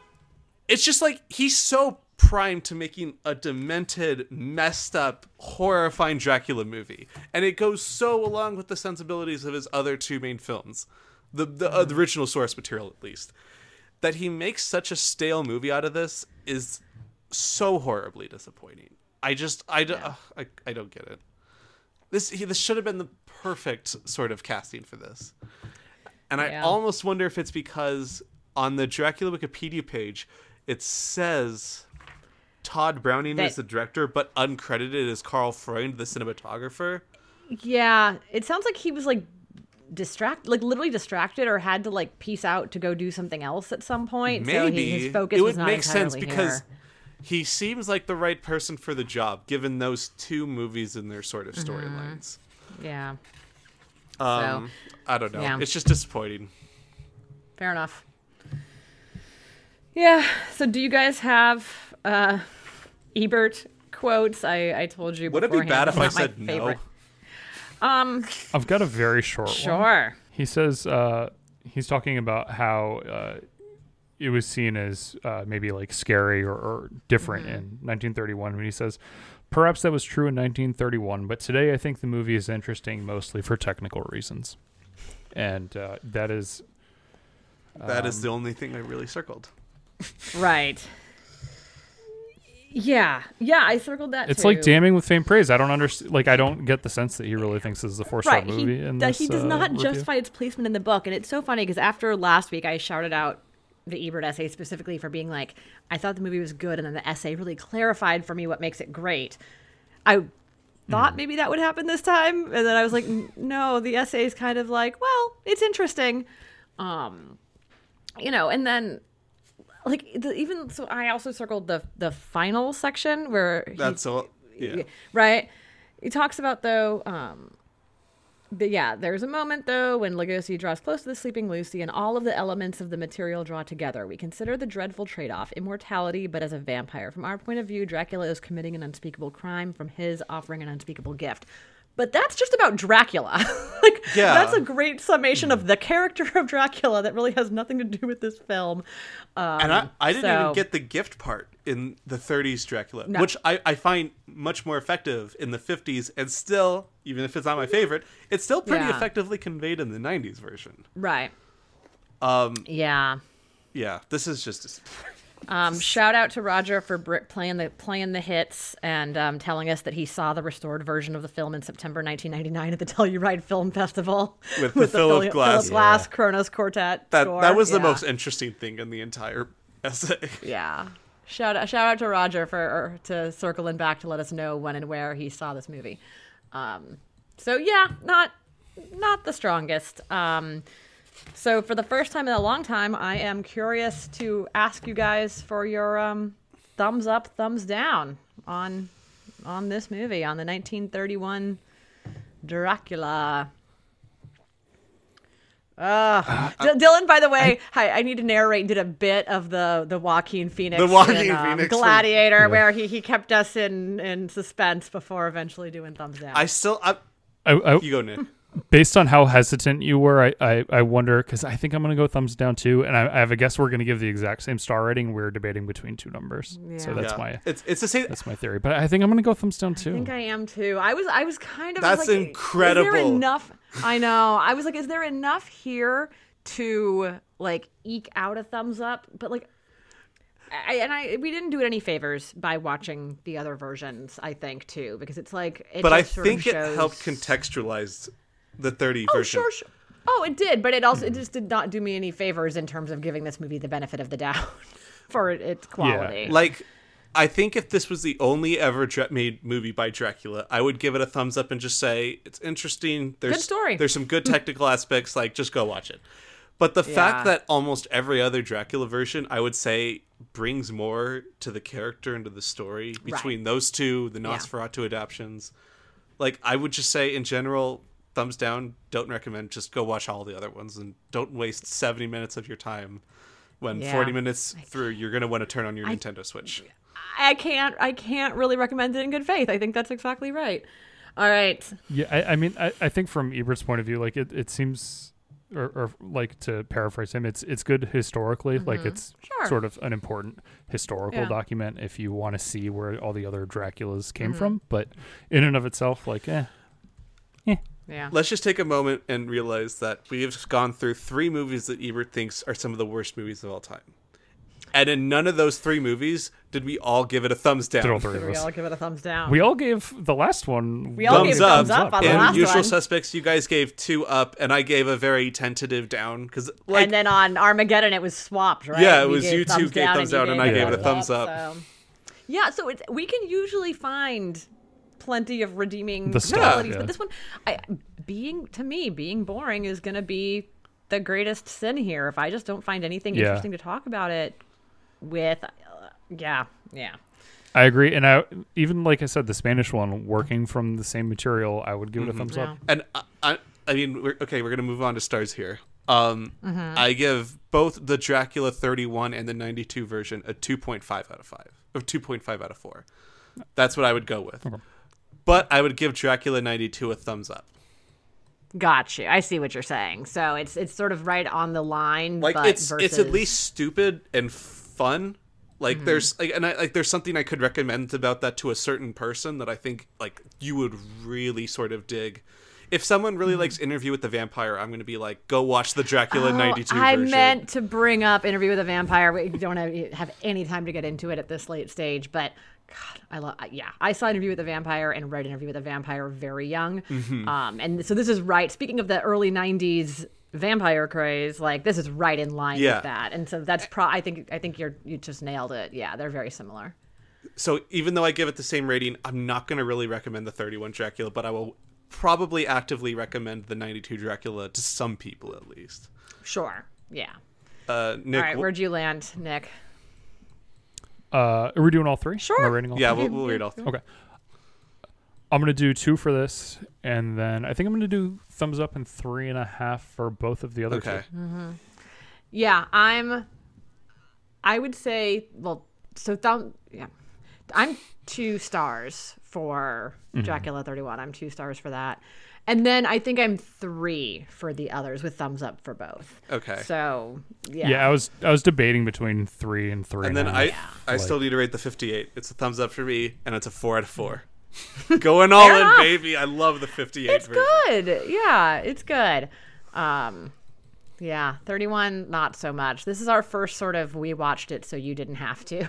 Like, yeah. And I don't know about you guys, but looking at the list before, like even before we started this project, I was like, well, I haven't seen this. Of the ones I've seen, they're like mostly bangers, or I think they're pretty good. And then there's this one which kind of stuck out.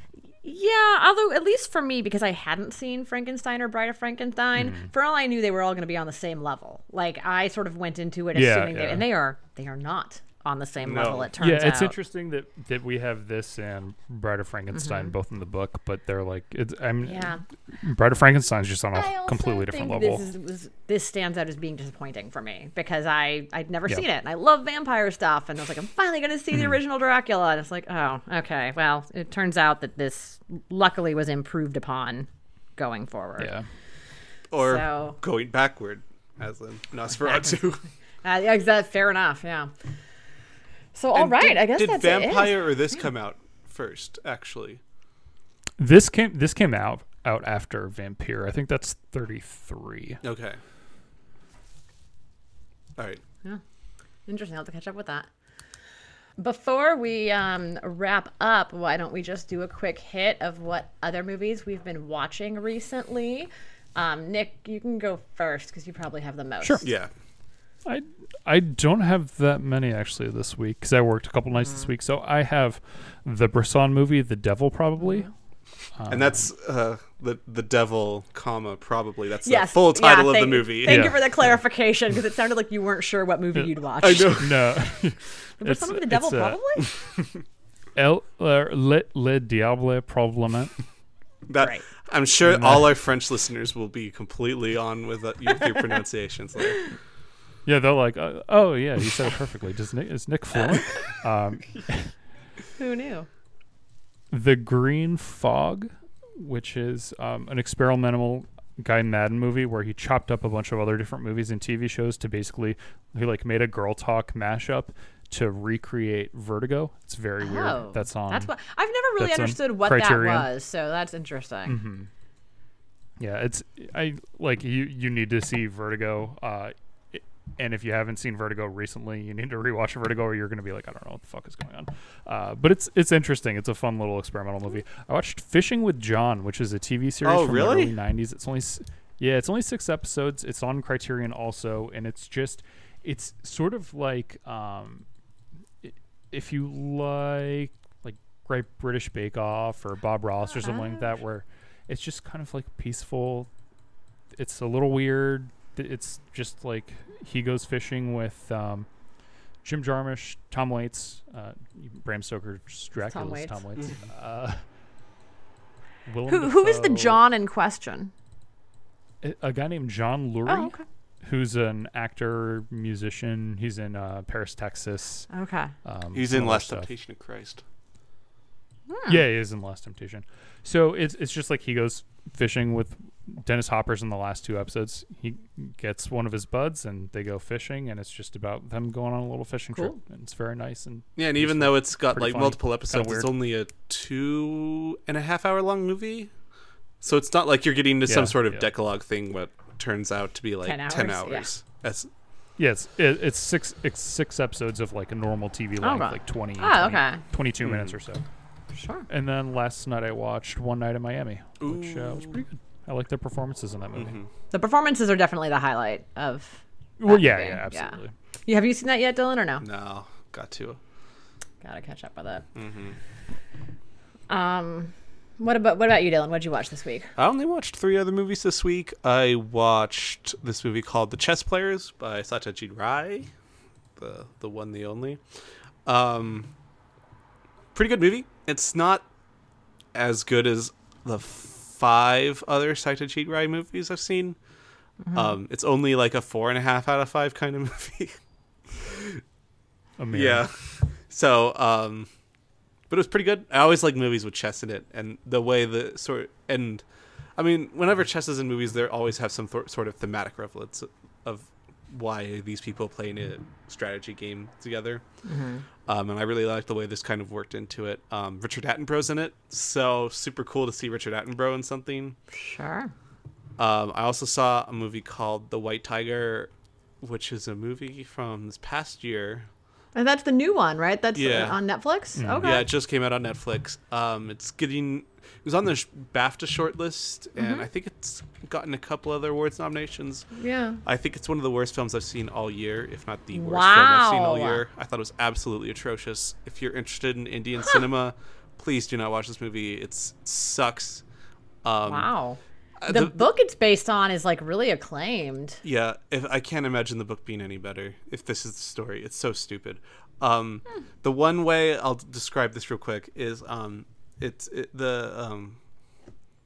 framing device in this movie is the main character is now like this rich businessman, and he's emailing the Chinese premier about how cool his life was, or not how cool, but like his life growing up to become someone successful. And in the movie, it makes a big point about him just randomly having the premier's email address, which is premiere@gov.china.com. And I was like, this is the stupidest movie. And then the last one I watched was called The Man Without a Past, which is a Finnish movie from the early 2000s. Just recommended to me, and it was super fun and super sweet.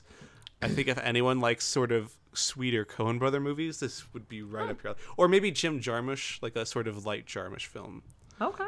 And I would highly recommend that too. Jana? Cool. Yeah, so I really only watched one. I had to watch 3 Dracula movies, aside from watching 3 Dracula movies this week. Last weekend, I caught up with the 40-year-old version from last year, Netflix. I think I liked it a little bit more than Nick did.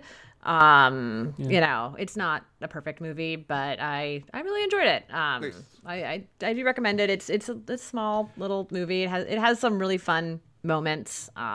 It has issues too, but I liked it. I feel like every single Netflix movie that I've ever seen doesn't look good, except Roma. Yeah. Like, I don't know what it is. All their movies have this like. Yeah. Yeah. I don't. Hey, The Irishman looks pretty good. Oh, I forgot that counts as. I know. That's why I called it out. Sans a weird CGI. To your credit, but yes. Well, sure. I won't say that for all of it. No, so I will say about the 40-year-old version is it's in black and white. It is so muddy. It's really like I'm not quite sure what they were going for with that black and white cinematography. There's plenty of scenes where it's like legitimately hard to see what's happening.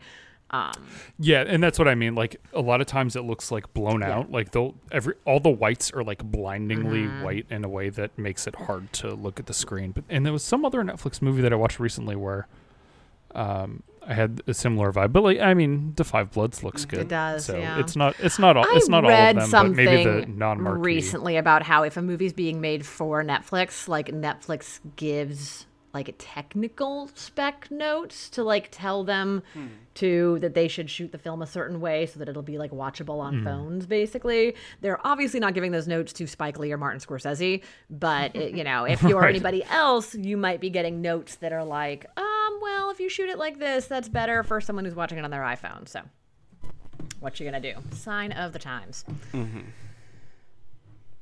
All right. Is we done? Is that all your movies, Jen? Oh, I just have to quickly mention that I did watch Knives Out last night. R.I.P. Plumber. Goat of all R.I.P. time. Christopher Plummer. Yeah, we are. That's the reason I had to start Dracula in '92 at like 11 at night. It's because I was like, watch Knives Out. I should. I'm watching Knives Out. I should watch Knives Out. Yeah. R.I.P. Christopher Plummer. Yeah. All right. Are we done for actual this time? Yep. Yeah. All right. Well, then I will thank everybody so much for joining us this week, and I hope you all come back next week when we're going to be discussing the Stanley Kubrick classic, Dr. Strangelove. Dr. Strangelove is currently streaming on Prime Video, the Criterion Channel, and apparently the TCM app. So if you have any of those, you can check it out. And of course, it's also available to rent or buy at all the usual places online. Until then, you can follow us on both Twitter and Letterboxd at Great Movies Pod. We want to thank, as always, our friend Scott Brady for our podcast artwork. You can follow him on Twitter at SBradyArtist. And that is it for our episode this week. Roger out. Roger out. Beck. My internet connection is now unstable. It's me. I just need you to say Roger Just out. say Roger I just out. need you to say Roger out. Roger out. Thank you. And I will stop recording. All right. Okay. And when I go to the movies, I am that person on the screen. I am having vicariously an experience that happened to someone else. And that makes me a better person. That to see good films and to see important films is one of the most profoundly civilized experiences that we can have as people. Got it. But the Anthony Hopkins in his strong choices in Dracula. Okay, am you I keep frozen? Are you buffering losing right me when you entirely? say the name. Mostly. Yeah, a little bit. Yeah. I was on Zoom all week for work. Just all week long, giving multi-hour long presentations without any problem. Just, it knows when we're recording. Hold on one second. All right. Can you hear me okay? Oh no. Frozen again? Yeah, I lost you for a second. It's gonna kill me. Okay. I have no idea. You're gonna have to just edit the crap out of that because I have no idea where on earth I disappeared. Anyway, I wanted to talk about the shots of the ship, the boat.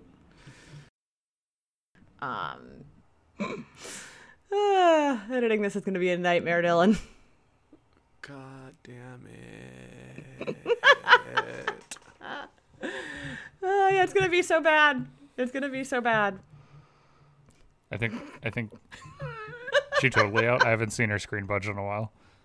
I just hear her maniacally laughing like Dracula would or something. Yeah, you can there put that she at the is. end. There we go. Losing my mind. Can you hear me? Because I could hear you guys, and I was just like, "Oh no!" I'm just like held hostage. I could hear Dylan going.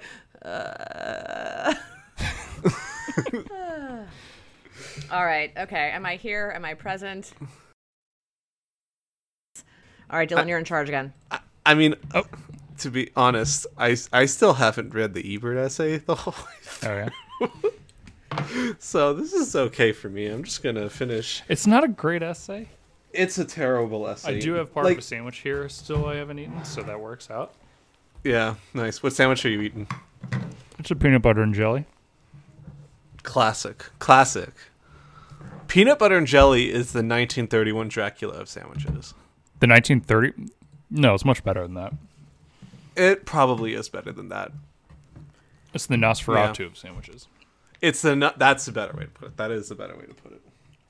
I should probably mute this. Because it's classic, but it fucking rules. Actually, you know what it is? It's the Frankenstein of sandwiches. Okay, the Bride of Frankenstein. Yeah, it's straightforward, like no frills, but excellently solid. I don't understand how Frankenstein is so good, and this one's just sort of like, it's fine. While we're waiting, I'm going to go get Pelly just in case.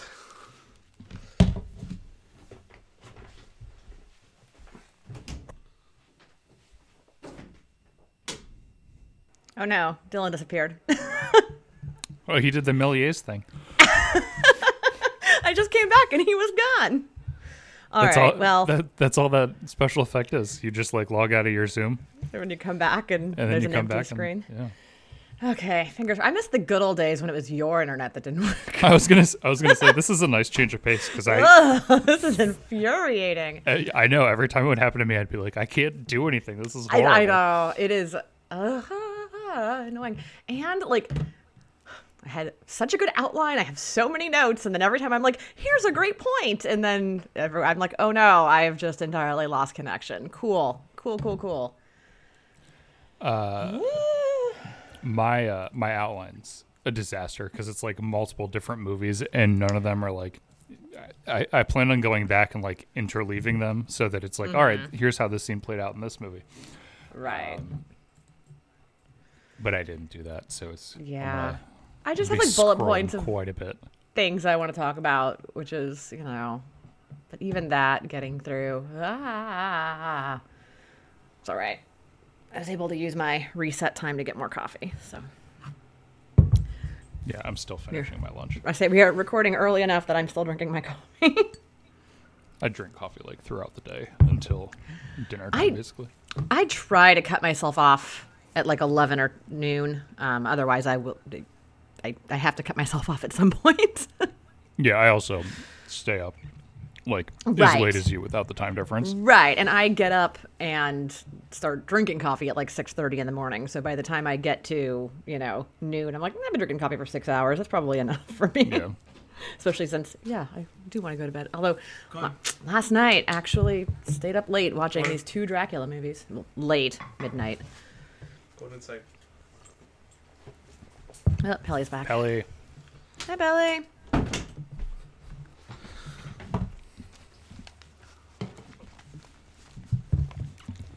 Hey, Jana.